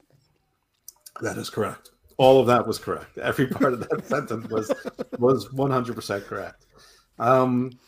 Yeah. I mean, listen, if you want, if you go to like a karate exhibition and like the seven, the sensei comes up and has like one of the white belt students just stand there and just perform moves on them, and you think that that's great, as long as they execute the moves well, then you're getting what you want, because that's what's happening here. I mean, the people are just letting Hook do whatever he wants. There's not a match, there's not a story, there's not choreography, there's just him doing moves. And but he's doing them well. That's what he's asked to do. That's how it's booked, But I'm just saying, at some point, when he gets hit, he's going to be hurt. At some point, he's going to have to fight from below. At some point, he's going to have to lose a match. And I don't know that a house of cards this thin can take even that slight kind of pressure to survive, especially when there's 239 other people vying for basically the same position. Jeff, when he gets hurt, we all get hurt. Yes. There is not a big history of Team Taz having long-term success. No. What? Taz himself on commentary. That's Taz complaining in the background. Yeah, I know. Taz is no fan of mine, which is fine. You want to talk about? Do you want to go back and talk about these? Oh no, I feel like we have other predictions. We've got day one predictions to discuss. Well, we got day one. We've got New Year's Evil, and I think we also have to have our end of our 2022 prediction. So maybe we should just march through the week in wrestling real quick. I feel like we captured most of the stuff. Let's just do these predictions. Okay. All right, let's talk about New Year's Evil, and then let's get into day one, since that's a bigger one. Let's talk about... say one thing about, the COVID stuff, because around the same time, WWE announced that they're stopping mandatory testing. Hold on a second. I didn't see that legitimately reported anywhere. I saw it was reported everywhere. I don't know that. Ringside News is not everywhere reported. I think WWE posted it, and they posted because the CDs that they're just doing the CDC and OSHA guidelines. But like what people, first of all, there's also a PR department in a publicly traded company that says, yeah, that's a bad look. Now maybe the PR department and the legal department got into a fight about it, and the legal department said, listen, we've decided the best practices follow exactly what OSHA and CDC says, and we're not going to stray from that. We're not going to do less, and we're not going to do more. And PR said, this is a bad look. They said, we don't care about that right now. And I have a feeling that's what's happened, because, my first of all was going to be that OSHA standards and CDC standards are the minimum guidelines. It's minimum safety. It's not the maximum. You can always do more. But sometimes you get in trouble being a Samaritan. But also OSHA is for an occupational workplace safety type of thing. Okay, this is so that applies to WWE headquarters. It really doesn't apply directly to even the performance center, except for staff. And it really doesn't apply to the people who, meet at 1:00 in the afternoon in an arena to do walkthroughs of the show, because they're independent contractors. All of that, take it on the side. I think it was a really bad look and a really bad timing, very tone deaf. Right after you announced all these people were quarantined and segregated and all these shifting of shows, and frankly, we're not sure what's going to happen with day one and a bunch of other things to come, depending on people's health and who gets infected and who doesn't. And then you decide that it's a good idea to announce that you've shifted your requirements. You don't even need to announce it. Or delay it. Say, we were going to follow the CDC and OSHA's guidance changes, but in light of what's going on, we've decided to take a more cautious approach. But it's WWE. They don't care. I don't. Yeah, I agree. They don't care. But I think the pivoting is because the minute you find out whether somebody is positive, whether they are asymptomatic or not, you have to put them on the shelf and quarantine. And I think what happened here was Seth probably was showing no symptoms, and because they were going to Madison Square Garden, everybody that walks into New York City indoor facility has to be tested or vaccinated ahead of time. I would imagine that's the reason that they found out. And because then that starts the domino effect of, well, then who was Seth with the last 5 to 7 days? Oh, he was in the ring with X, Y, and Z. Therefore, X, Y, and Z now need to be quarantined or tested. And I think if you're proactively testing people, like I have this issue at my job right now with a spike in the numbers, more people are being tested for whatever reason. I'm going to go visit my grandma for Christmas. I need to go get a test to get on the plane, or I need to go get a test because Aunt Flo doesn't want me to walk into Christmas dinner without a test proving that I'm negative. I think people are taking these tests.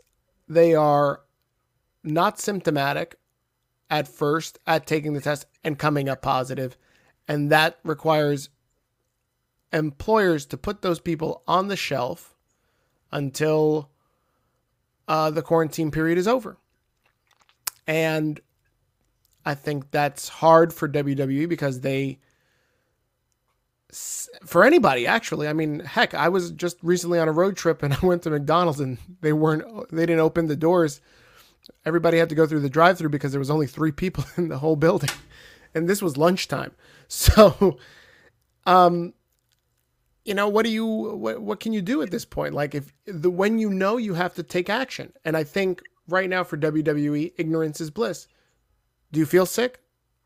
No? Okay, fine. You're great. I don't. I mean, I think like WWE, I think like everybody, to be frank, nobody really knows what to do because, no matter what anyone's done, this shit seems to get through in pretty much every country except maybe Israel, where the people are on their 4th shot already. So, again, that's why I think that their legal department went out and said, we follow the CDC and OSHA guidelines. When they make a change, we make a change, and we tell the world we're doing it. That way, if we're ever sued, we have this chain of public statements that follow, that basically come out 2 hours after the CDC and OSHA and the Department of Health or whatever they say, we do the same thing. We adopt it and say, hey, we just did what the federal government told us to do. That's right. And they said that is our safe place. And frankly, whatever else we do, who knows what the results are going to be. And I can't say that they're wrong at this point. Whether it's because we botched this as a species from day one, whether it's because we refuse to wear masks and maybe we should, whether it's because nothing can beat this shit, I don't, except having it and surviving it, I don't know. Jeff, you're making a lot of excuses for what we've already discovered is the real reason for COVID. And I will say it here now. I will say it again in future episodes. Brandi? There's no, there's scientific proof that before AEW, there was no COVID. But after AEW, there is COVID. You do the math. All right? Uh-huh. It's scientific. It's just like that Don't Look Up movie. When did the Hammerlock Hangover start? A year ago. We started this because of the pandemic, Jeff. Oh, we had, both of us were bored with our lives, could not go out of the house, and we said, fuck it, let's start a podcast. Whoa. I've never enjoyed going out of the house. Well, there you go. Then your dream became a reality because I apparently could not leave, and I said, I need some social interaction. Let me talk to Jeff every week. Right. That's a great choice. And now we look at all the friends. We've made so many friends along the year in these, 65 episodes that we've done so far? 65 weeks, Jeff. And now we've gotten so big that we've got fake Toni Storm on our show. This is amazing. Yeah. Okay. Good point. All right. So, yeah, I'm not going to do math because math makes my head hurt. So, all right. Other news of the week. Brad Shepard made some news this week where he sort of went overboard on criticism of, like, someone had a Brody Lee fan art thing, which was basically borderline, religious art, and basically Brody Lee looked like Jesus. Isn't that weird? Sure. Does it look like things I've seen before in other fandoms where you make the person that you're a fan of look like Jesus or something else religious? Anyway, he said something like, you know, that was that's he said something like to the effect that what a crazy piece of art to have over a overrated mid-carder, who died tragically too young. I mean, yeah, he tried. And where is the lie? It's just unnecessary, and I mean, and I don't know. I mean, people can argue whether he was overrated or underrated or not given enough opportunity. It's just like, who cares? The dude is dead, and is the picture of any wrestler as Jesus weird? Yes. Yes, it is. If you have that in your house, you're a little bit odd. Your fandom is too strong. That said, if your fandom is that strong, you're not listening to my words as rational. But I don't know why he said that. So anyway, he got some backlash. Yeah, he got take down my picture of Sasha Banks. Yeah, he got booted off one of his networks. Apparently, I don't know. And I mean, it's unfortunate. I mean, listen, I don't know Brad Shepard from a hole in the wall, but I mean, like, I don't really feel like he said anything out of line. It's his opinion, but everybody's, everybody wants to rewrite history, so let him, I guess. Well, everyone gets glorified in death usually, but it just seemed like an unnecessary shot that he took. But I think I think the thing about Brad Shepard, and again, I don't really know him that well at all. I think he does that on purpose. I think he's sort of like a shock jock. I think that's his thing, is to say things that are outrageous and feed off the hate. So I guess mission accomplished. It's just, I guess he wasn't expecting to get, deplatformed from a couple of networks. Is this an improper time for me to say that Betty White was rather mid? You're saying that she was the worst of the Golden Girls? Well, Estelle Getty was. I feel she's underrated. I feel you don't really hear much about her because she's overshadowed by Betty White. Yeah. Betty White was like the Tully Blanchard. Rue McClanahan was definitely Flair. Oh yeah, definitely. B. Gaddy was definitely Dean Malenko. B. Arthur. No, B. Arthur was definitely Barry Windham. Oh, that's fine.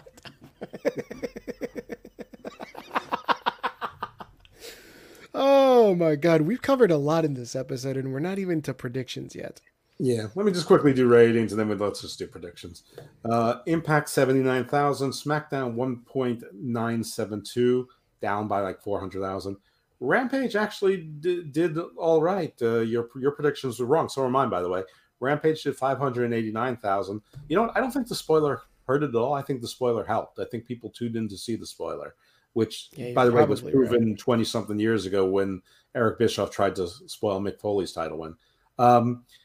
Rampage continuing to get those young demographics. Everyone likes to laugh. NXT's average is like 64 years old. Well, Rampage was 43. So is that younger? Yes. Is it young? No. Dynamite down under 1 million again, 975. Not terrible, but again, probably disappointing given that they thought they were back on an upswing. MLW did not run a show this week. Last week is up to 65. 2 weeks ago up to 92. Dark this week 298. Last week 311. Or that might be 317. I'm not sure. 2 weeks ago 339. This week Dark Elevation 275. 2 weeks ago 237, and 3 weeks ago 255. So Elevation is really the least successful of the shows. But yeah, that's the week. That's the news of the week. So yeah, I guess we can do day one, New Year's Evil, and then the prediction categories. There you go. Let's talk about New Year's Evil predictions. Let's start with Styles and Waller. Who do you have here, Jeff? Styles versus Grayson Waller. Wow. I'm going to go with Styles. I mean, he's the superstar. Grayson Waller shouldn't win their first match, unless he's got the entire Chase University campus attacks AJ Styles.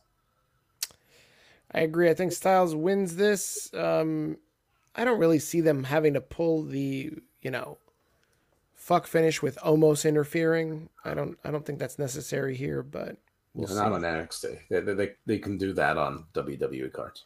Exactly. Next up, Riddle and MSK versus Imperium.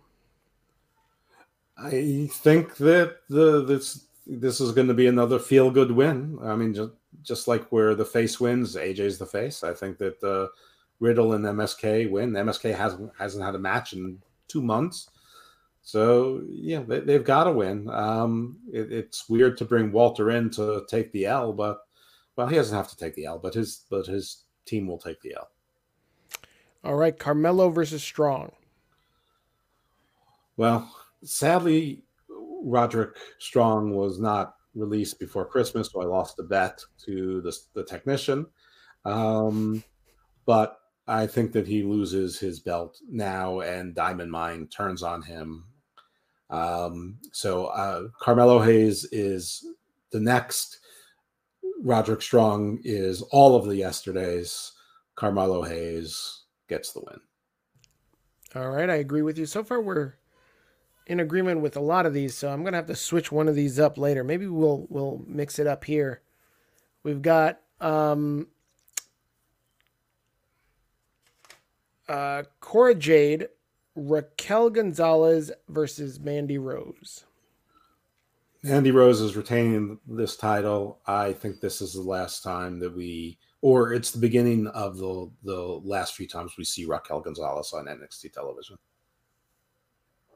I agree with you. I mean, I agree with you, but I want to say that I'm gonna, because we've agreed on everything. I think you're right that Mandy's gonna win, but I'm gonna go off the rails here. I'm gonna pick Cora Jade to win. Does she turn heel? Does she hit Raquel with the skateboard? No, she's just gonna win straight up as a face. I think there's going to be some fuckery between the two heels that Cora Jade slips in and gets the win and wins the title. That's been her trademark. So I feel that's what's going to happen. All right, last match. Ciampa versus Breakker. Ciampa? Oh, you're picking Ciampa? No, I'm not picking Ciampa. The weird thing is that Ciampa and Pete Dunne have been on tour. So Ciampa's been defending the NXT title against Pete Dunne and nobody's seen it. Or at least not on But TV. everybody says it. Oh my God, such a great match. I would love to see that match. Well, that's the thing. Usually when they do house show matches that aren't really talked about on TV, it's usually so that they can test them out for TV and a pay-per-view. So that is making me think that maybe they think it's too early for Bron Breakker still. It would be weird for Bron Breakker to get 2 title shots in 2 months and lose them both. And WWE certainly doesn't make sense logically. So relying on the logic of the past for the future doesn't seem to make a lot of sense. We also know that Peter Poppins Petey Poppins is in a program with Tony D'Angelo and not Ciampa. So whenever I try to make sense of WWE and talk myself into something that makes sense, I'm always wrong. So I'm just going to go with Bron Breakker wins the title, and we officially start NXT 2.0 in 2022. All twos. I agree. Breakker's going to win. So I'm going to be paying close attention to Rose, Jade, and Raquel. Not just because I usually watch their matches with my pants down, but for other reasons. Don't we all? Let's talk about day 1 predictions. Right now, as the card stands. Right now, this was a fairly intriguing card. I'm not sure what survived. On paper, it's still a good card as long as these guys can, I guess, be cleared to wrestle. Let's And again, start it with is Tuesday evening. We don't have any new information. It's almost 4 o'clock, and I've been checking Twitter from time to time. let's start with this undercard: Cesaro and Ricochet versus Ridge Holland and Sheamus. Unless they're planning to make Cesaro and Ricochet into tag team contenders, I don't see any reason why this is just not another time for either one of these famous pin eaters to eat a pin. Probably Ricochet.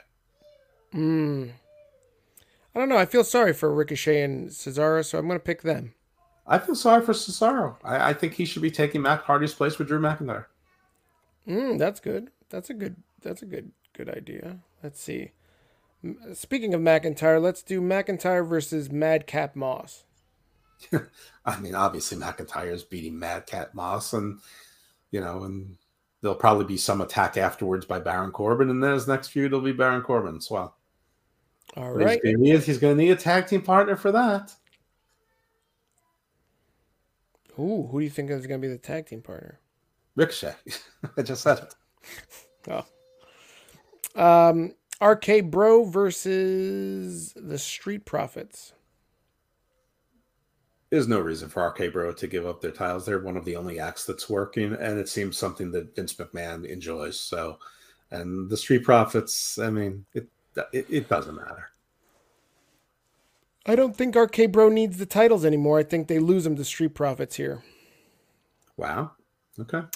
You're going to pick RK Bro. I sure am. Usos versus the New Day.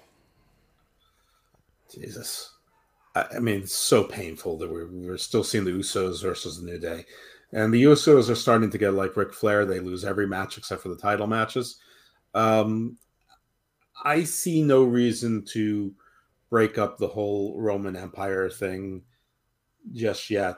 And I also think that if the Usos lost, it would be too much of a clue into what's going to happen with the main event. So I'm going to go with the Usos. Nobody needs to see the New Day with titles any longer. Then again, nobody needs to see the Usos with it. But I don't know. Usos have been doing a lot of losing on TV. Roman's not getting mad at them anymore for losing. So, I think they pay their penance by losing on TV, and they keep their titles. So they lose but keep the titles? No, I guess that's a possibility, but they retain the titles. Okay. I think they win. I think that they win. They retain the titles and they win. I think the New Day I don't wins. want to see it be like a DQ loss or something like that, and there's more New Day versus the Usos going forward. I see the New Day winning, but the Usos, keeping the titles. Edge versus Midge. Edge versus Miz. Edge versus Midge. Edge is going to win. You're picking Edge. I'm going to pick Miz. Because I don't think we get to Miz and Maurice versus Edge and Beth Phoenix if there's not some sort of fuckery here. I could see this being a disqualification where Maurice hits Edge in the nuts. And Miz either gets disqualified or gets the win from that, which gets Beth involved. Mm-hmm. So you're sticking with Edge? Yeah, but by it might be a DQ win. Okay. Like he wins but loses. Got it. Okay. So you're going to say that Miz and Maurice cheat, but they get caught cheating. Yeah. Like Jane's Addiction. Been caught cheating. Been caught cheating once when I was 5. Becky Lynch versus Liv Morgan. Becky Lynch. Liv, by the way, she should also quit and she should go with Toni Storm. Bex, I agree Bex is going to win. I really need her to break this chick's arm. Like, I need her to make her look like such a baby face. I need Becky to heal it up big time. That's what I'll be looking for. Okay, with a breaking her arm, like Pentagon used to break arms in Lucha Underground, but it wasn't putting anyone over. It was just breaking their arms. I think this would be a great opportunity for her to do that. And put over Liv Morgan as a babyface. Yawn.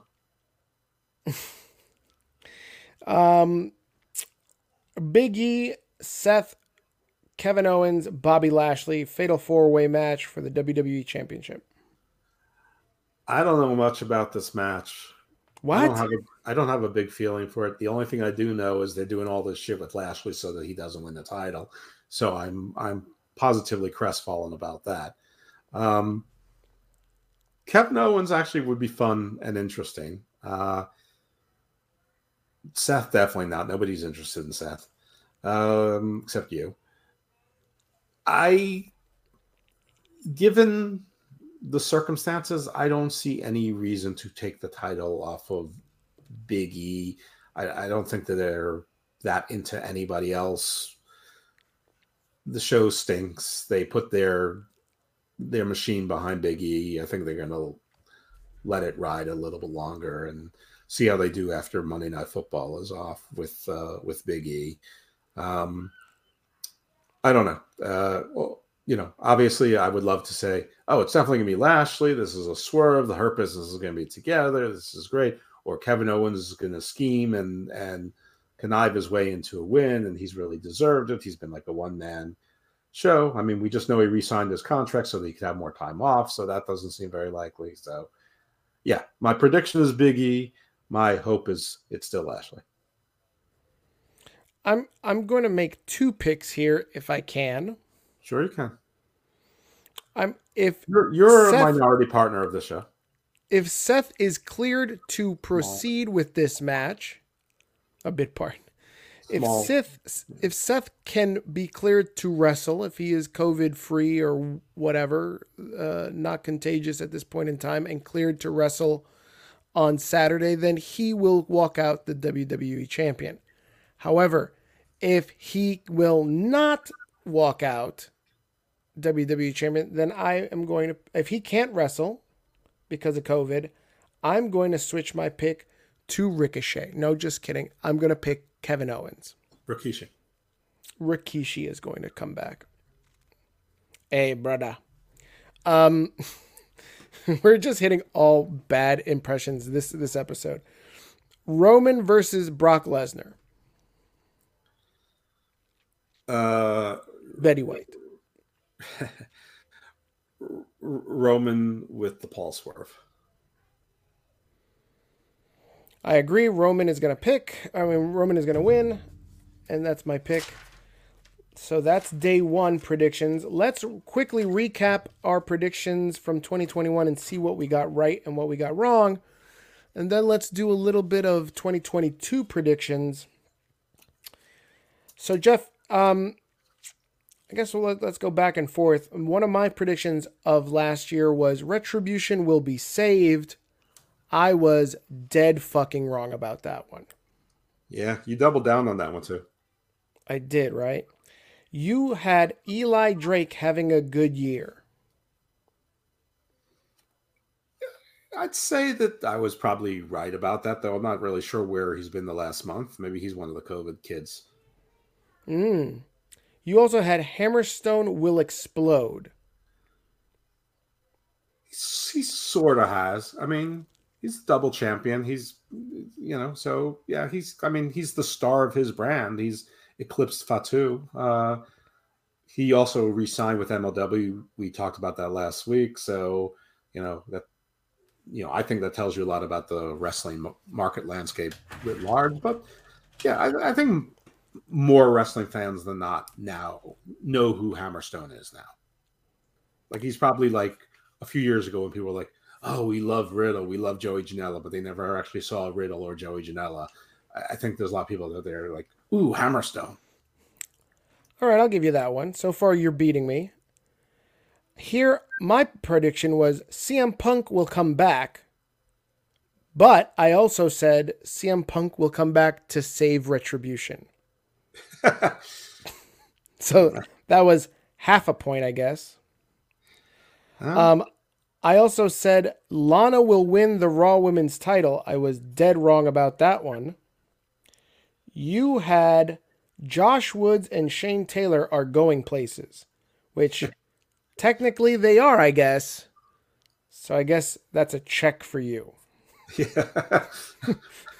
Not exactly sure it was the way I intended. And Josh Woods, as far as I know, I think he had 2 appearances on AEW Dark. So I probably lost to, like Colt Cabana or something. Mm-hmm. You had James Storm is going to WWE. That is your first X. He is That was a not big in X. WWE. No, I'm not. I don't even know where he is. And here's my first check. I really went out on a limb here. I said Moxley will not be around, which he's not. So that's a check for me. Moxley is not around. It is. You drove him to drink. I said Raquel will be a breakout star. How do you feel about that, Jeff? Is she a breakout star? Has she broken out? I mean, I think she definitely was the first half of the year. Then when they tried to make her a face in the feud with Dakota, it really felt like she fell back down. The stuff with the motorcycle was awkward. I feel like she's getting her mojo back a little bit now, where she's got a little attitude, where she's in a fight with with Cora Jade, with the young one. That seems to be her thing. If she's like fussing with a small woman, that seems to be her happy place. I think she's proved herself to not be particularly versatile character-wise, but I still think that her trajectory is good. I think she needs to be repackaged aesthetically. Like her ring gear is a little bit weird. That whole thing she does where she wears a belt backwards and like does the most muscular with her back, like the lat spread. Like it's not like she's like cut or anything. I mean, she's a big, impressive looking specimen, but it's not like she's Jade Cargill.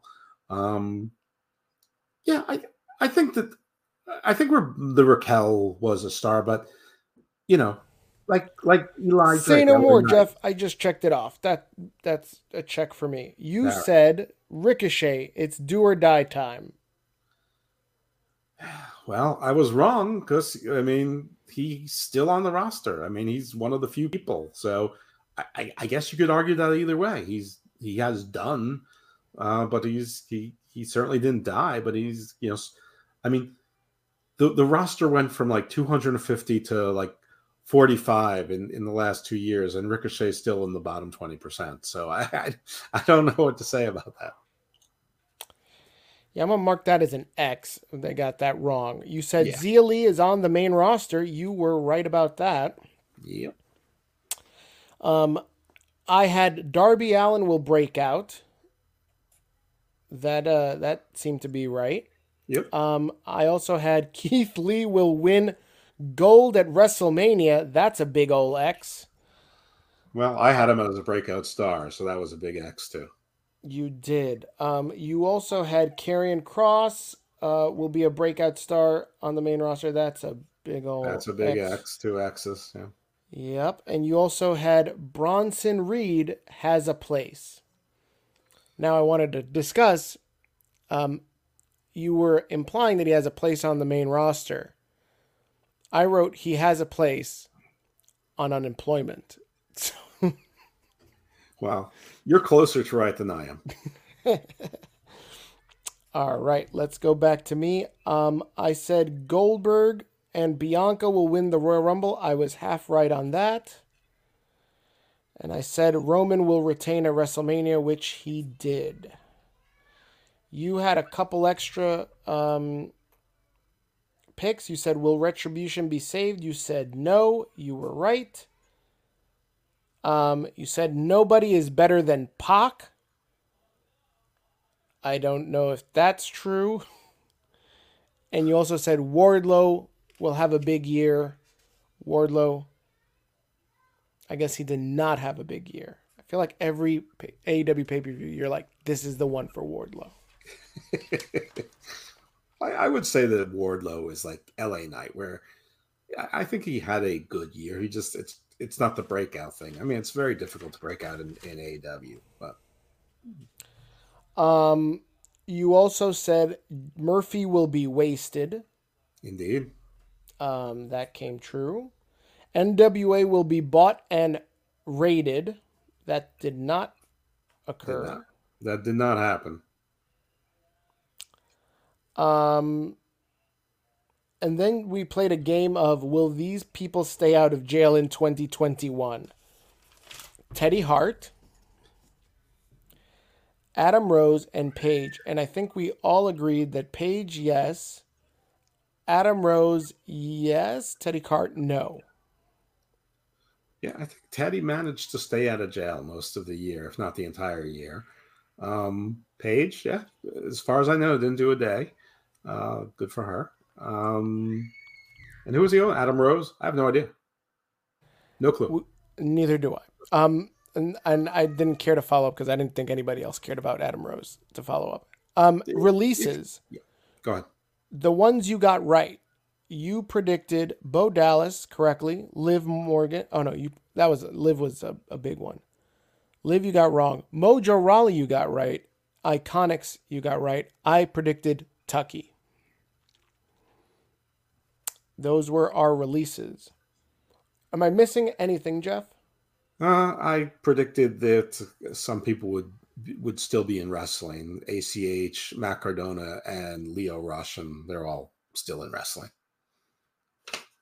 That's right. Let's see if there's any other notable ones here.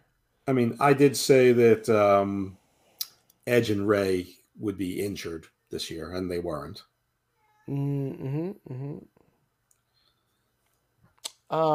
Here, I think in that same category, we played a game with Drew Yari. Will these people be in wrestling? Enzo, you said no. I said yes. Cass, you said yes. I said no. Cardona, we know is yes. ACH, we had both agreed. Oh, no. The question was, will ACH last a year? Which we both said no. Leo Rush. Last the whole year. He left for a while and then came back. Leo Rush, we said, will he last a year in wrestling? And we both said, all right, or maybe will he last a year not in wrestling? I can't remember. We both said yes. Ascension, AOP, I don't really see any big ones. Rhonda, you said no, she will not come back. I said yes. I got that wrong. So, Jeff, let's get into our 2022 predictions. Got some big predictions for 2022. Why don't you kick us off, Jeff?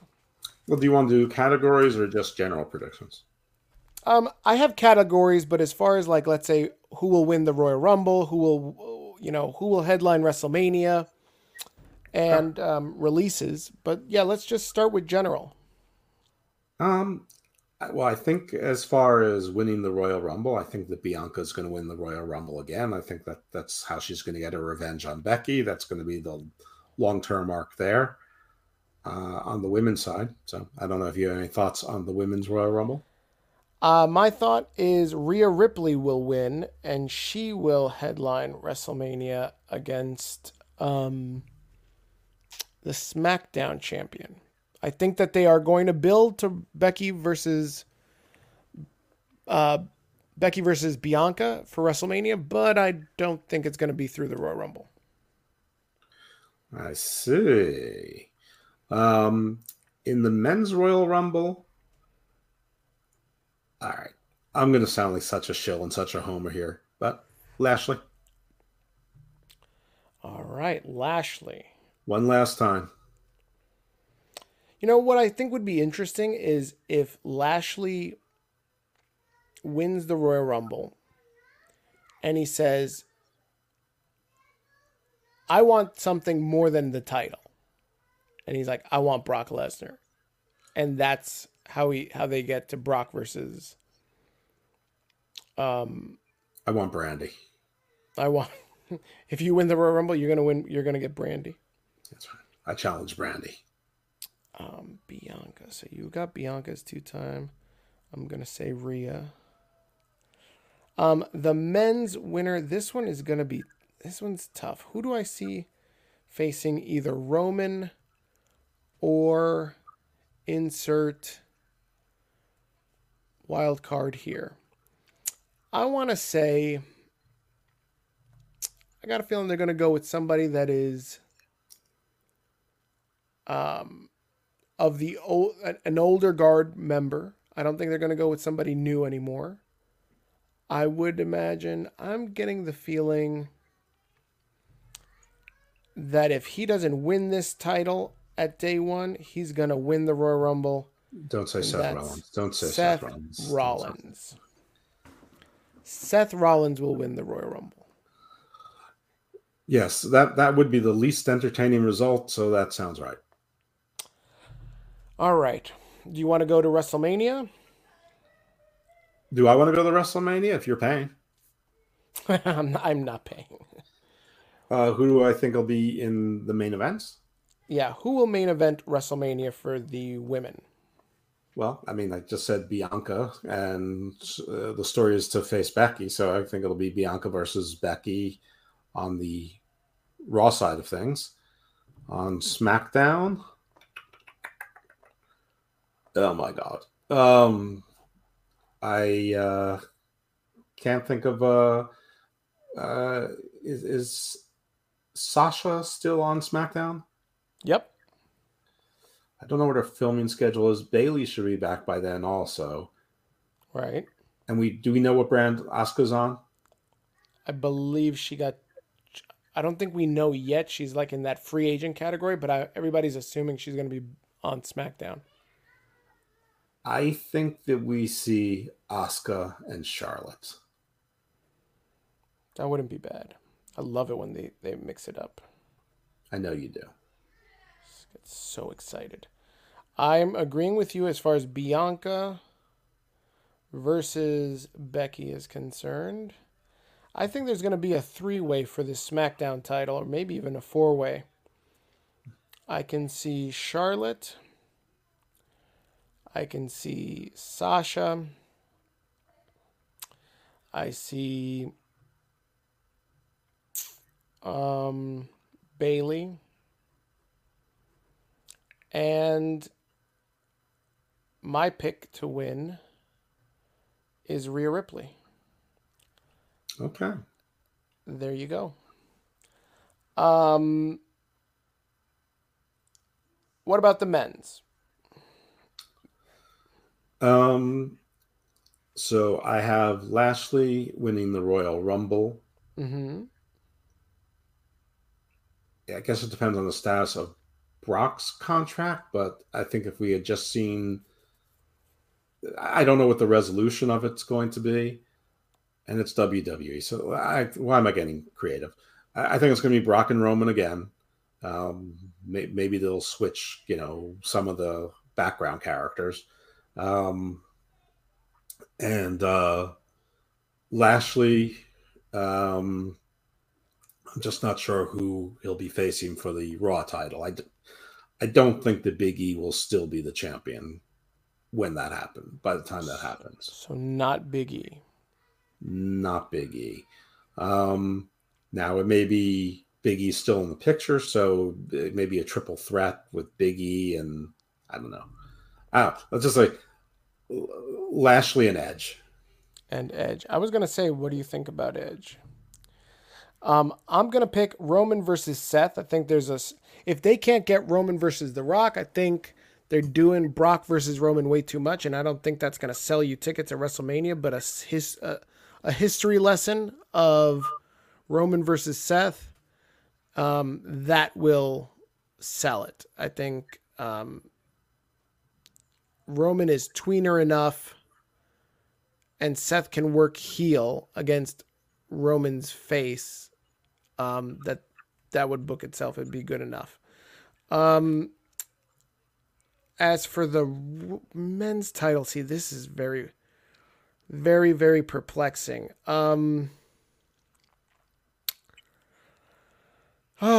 Let's see. Where do we see the titles? I've heard rumors.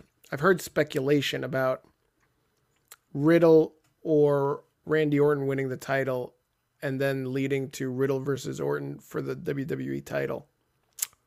But I don't think that they need to put the title to get Riddle over. I think that match gets over on its own. Where can I see? Maybe Kevin. I think Kevin Owens is due. I'm going to pick Kevin Owens because Kevin Owens has been doing solid work lately and they need to reward him. But who is Kevin Owens going to face? Who would be the champion? Oh, if I'm writing this down, it looks fucking atrocious. But maybe they do business. Who knows? Big E versus Kevin Owens? That doesn't sound right. I feel like they need somebody else. And Gable Steveson. I don't know. Let's put that down. Kevin Owens versus Big E for now. Okay. All right. Any general predictions? Or you want to do breakouts? Who do you think will break out this next year? It is really hard to say because there's so few people. I don't know, you know, who's left. But, I think that this is going to sound stupid, but I think that that LA Knight does get put on the main roster and does well. What does that mean? Does that mean he'll have be in a mid-card title feud run, whatever? Yeah, I could see that. Whether it's against for the IC title or Damian Priest for the US title. Yeah, either one. I could see that. I think that this is the easy one.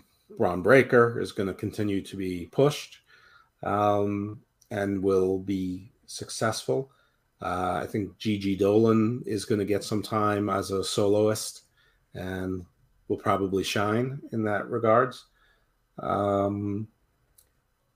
There's so few bodies and people out there.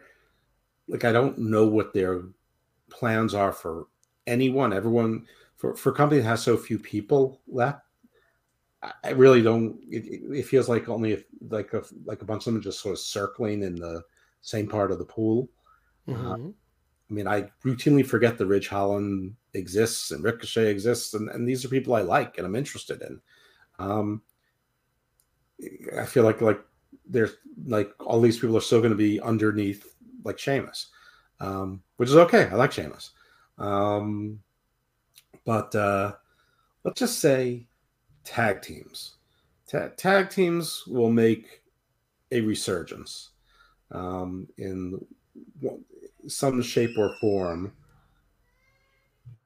Now, outside of WWE, from who do you pull from the indies to make a big splash?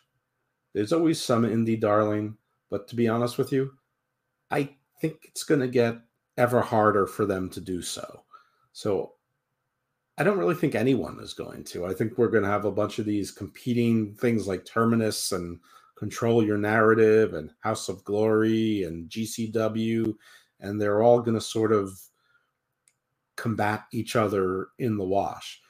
It's like, like with NWA, who's the star? For years, you could say was Nick Aldis, but he's not the champion now. He hasn't been in for close to a year. Who's the big shot there? Who's your big dog? Is Jonathan Gresham going to be a breakout star? I don't think so. But the question is, who do I not think? Without a platform like Ring of Honor or MLW or NWA getting bigger, I don't know who takes that next step. I don't know where that room is on a WWE who says they're not looking for indie wrestlers, or an AW who's overcrowded, and the free agent wrestlers they sign either seem to fit two categories. Like, one is that they're sort of veterans who already fit into a mold and into a story already, or your undercard people who are there to job and lose and fill out your undercard ranks but be safe. Your mid-carders to be high-carders, they don't seem to have anything to do with them, i.e. Andrade. To a lesser extent, Malachi Black. But if he didn't have the cool entrance, where would he be? Is he going up the card fighting with the Varsity Blondes? It doesn't really feel that way. So let's say Brody King, since he's going to be on AEW, I'll since people will know who he is and he's sort of big, I'll give him a breakout star, check. But this is all marginal to me. I think Jade Cargill will wear gold this year, probably next month. Whether that makes her a breakout star or not, I don't know, but we'll see. Hopefully they protect her weaknesses, and the AEW self-righteous don't get too big on her work rate and that she's not that great a professional wrestler, and that they should give that title to legit Layla Hirsch. I think she should be marketed as legit Layla Lurch. While they're singing the praises of Chris Statlander, who's every bit as bad as Nia Jax was. Yes. I don't know. Meanwhile, Serena Deeb is there, as the coach instead of, a mainstay performer. I don't know. I feel like I'm rambling a little bit. Like I said last week when I predicted the predictions, I'd be sort of like shooting in the dark because the wrestling landscape very much confuses me. All right, I'm gonna pick Grayson Waller to have a breakout. I think he's gonna stay on the main roster. I think MSK will be called up to the main roster, and they're gonna do well. Probably be called upon to be on Raw and have some killer matches with the Street Profits. And I'm gonna pick in AEW. I want to see two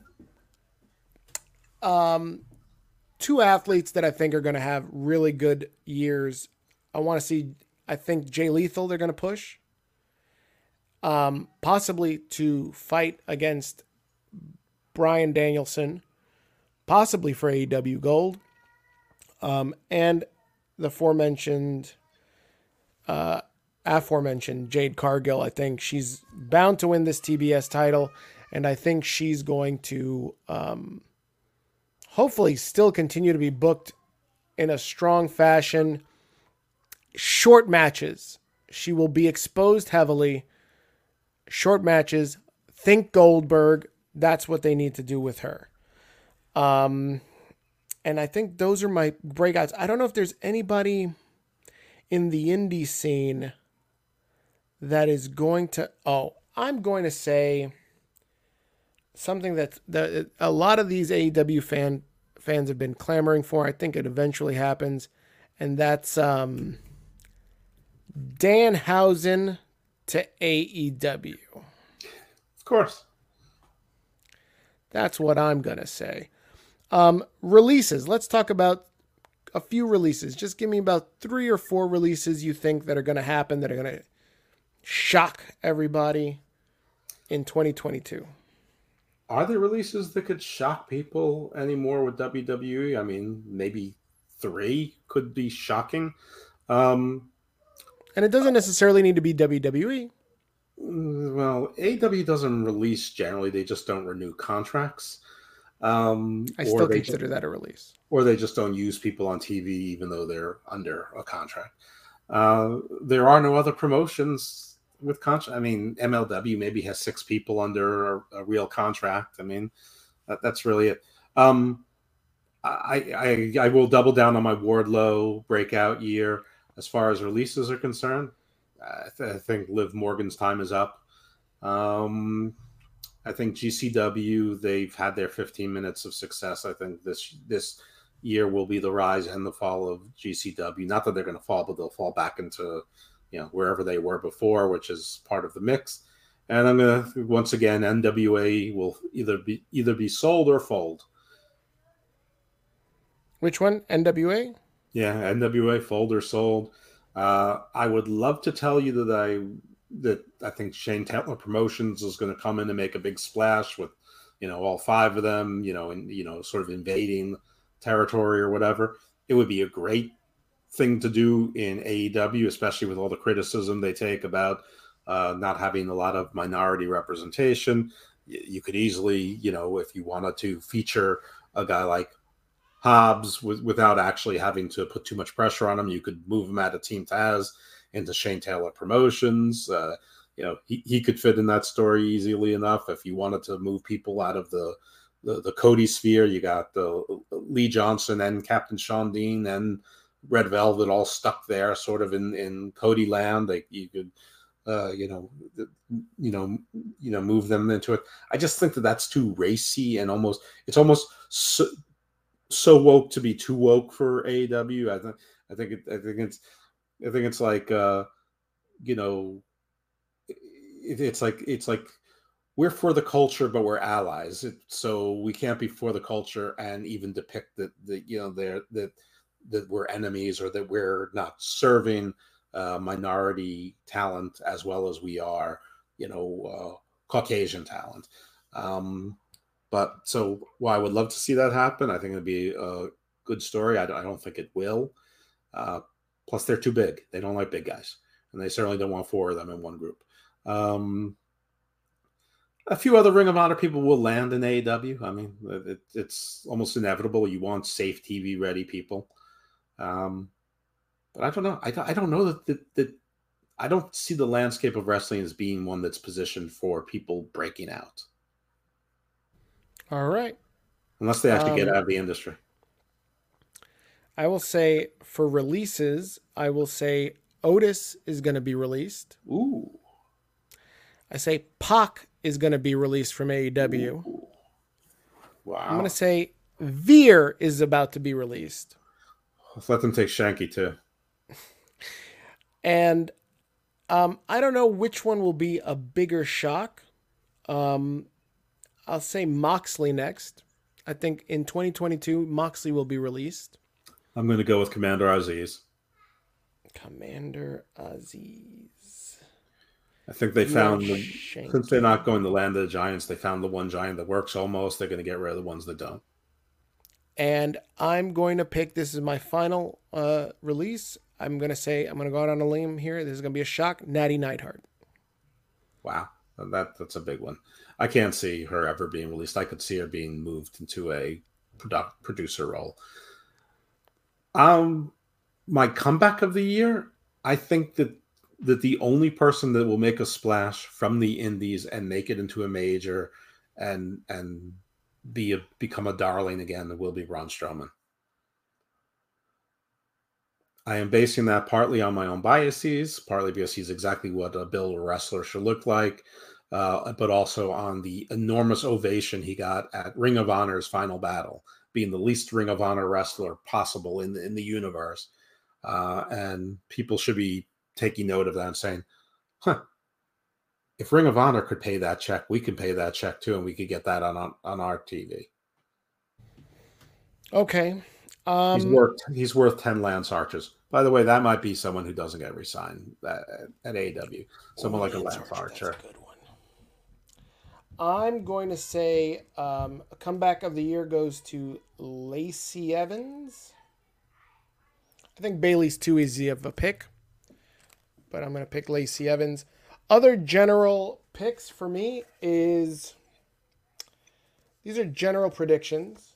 I think Roman will hold on to the title for the entire year of 2022 unless one person comes back to take it from him, and that's The Rock.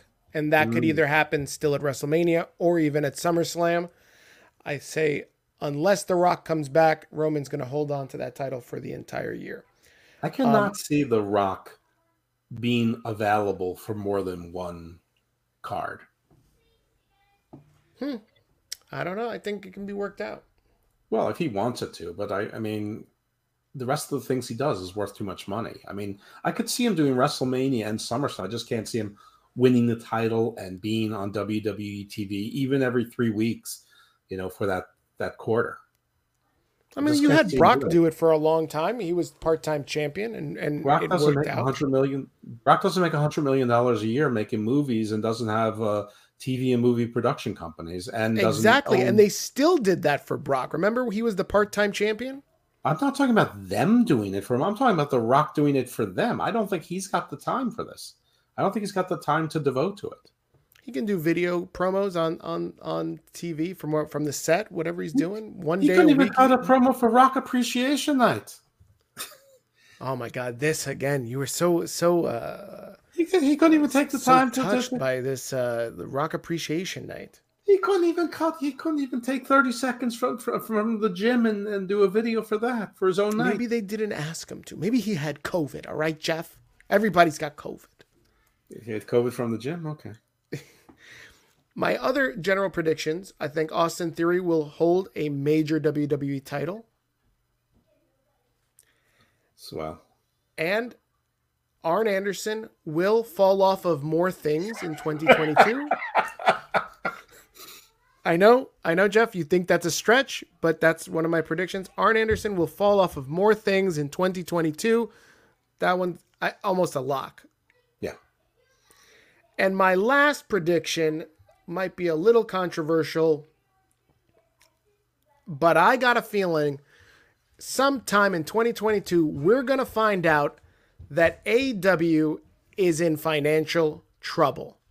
What that means, does it mean they're going out of business? Not necessarily, but we might find out that they're more in the red than we think they are, but they're okay with it. They're going to keep forging ahead. I think that's what we're going to find out. You can hear all the AEW fans in the background getting all upset about it. Until Tony needs to ask Dad for money, no one's going to get upset. But I think that you're right. Here's a bold prediction: the AEW video game will not make its debut in 2022. Still, okay. And there will be a lot of people in AEW who we never hear from again. TH2 are probably on the top of that list, and a few others. Maybe the Butchers had one too many injury and he's got another career. Maybe they'll just quietly not re-sign him. Jake Hager, who hasn't been around for several months, maybe he'll just not get re-signed, or maybe his 3-year contract already ran out. But my prediction is not so much that a lot of contracts have already expired or will expire, and we will find out not only that they expired weeks or months before we find out about it, but that Dave Meltzer did not report it. I like that one. All right, guys, that's our predictions for 2022. If you have any predictions, feel free to share them with us. Send us an email and we'll read them on the air for the first episode of 2022. And that'll be next week. We will come at you with day one results, thoughts, and analysis. Do we do analysis here, Jeff? You bet we do. We do analysis. And any type of feedback you have for this week's show, tell us how you like Toni Storm. Tell us if you didn't like Toni Storm. Tell us if you have any feedback on improving Australian accents or anything else. You can reach us at hammerlockhangover@gmail.com. That's hammerlockhangover@gmail.com. You can also reach out to us on our Twitter page, our Twitter account, and our Facebook page. Hammerlock Hangover. Search it. You'll find it. Follow us. And start a conversation with us. Jeff, anything you got to plug before we wrap it up for the year? No, we continue to check the show out. Check me out on some of the PWC shows. I'm typically on or often on Smack Talk, but I pop up on some other shows periodically.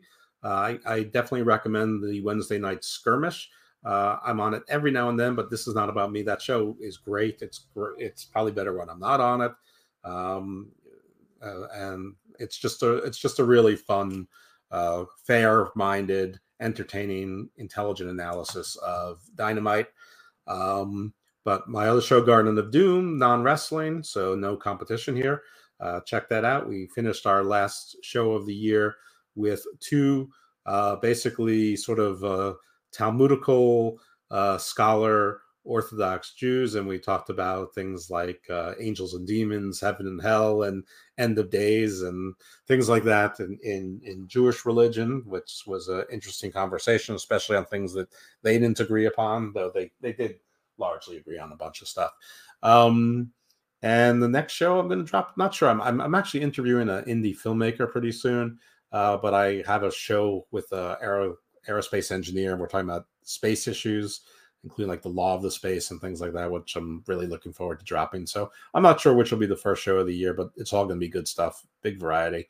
That's really it. just check out all of our stuff and enjoy the show and give the feedback. If I sound a little bit rusty or rustic and slower than usual, yes, I've had COVID for this entire week, self-diagnosed, so it's not 100% that's what it is, but everyone in the I just thought that you were exhausted from the Toni Storm interview. Yeah, that was a lot of work, but yeah, the first 3 days were really super terrible. Then it morphed into a regular flu, which is not great, but it's at least something we're dealing with. But problem is it like usually the flu after 3 days goes away or whatever. It seems to, it fools you. You think it's going away and then it comes back. It's a bastard that way. So anyway, everyone out there, just stay safe, stay healthy, stay indoors if you don't mind. Stay under your bed, especially when you're watching Monday Night Raw. For as much good as that did me, because I mean, like, I rarely go out, but I guess when I did, I mean, I went to a giant party, I went to Final Battle, so I guess when I went out, I really blew the lights out. But there you go again. See, Final Battle, what'd you have? A bunch of AEW people show up and look at you. Now you got COVID. I'm not sure Ring of Honor fans are really AEW fans. No, I mean like the AEW, like the stars. You had FTR there. You had. No, that's true. You had, look at this. You caught the COVID from FTR. Jay Lethal. You saying like I caught it actually from being in the same building from the AEW locker room. And Jay Lethal got because he's now an AEW guy, sort of. That's right. Joshua Khan was on AEW Dark also. That's right. You know what? Just watching AEW Dynamite probably gave it to you. See, I didn't catch it because I'm not watching it anymore. So that's exactly what happened. Wow, these are great health tips. Thank you. I've got a bunch of them. No wonder Toni Storm reached out to you. This is why she's our number one listener. Guys, thanks for listening to the Hammerlock Hangover. Please tell your wrestling friends and anybody that's into wrestling, any friends on social media about us. If you thought we were entertaining at any point in time, ever. Or just please share, like the feed wherever you're listening to us. Follow, subscribe. My kids are going crazy in the background because I guess I've been podcasting way too much this week. But that's it. That's all I've got for show. Have a happy New Year for those that recognize New Year's this week.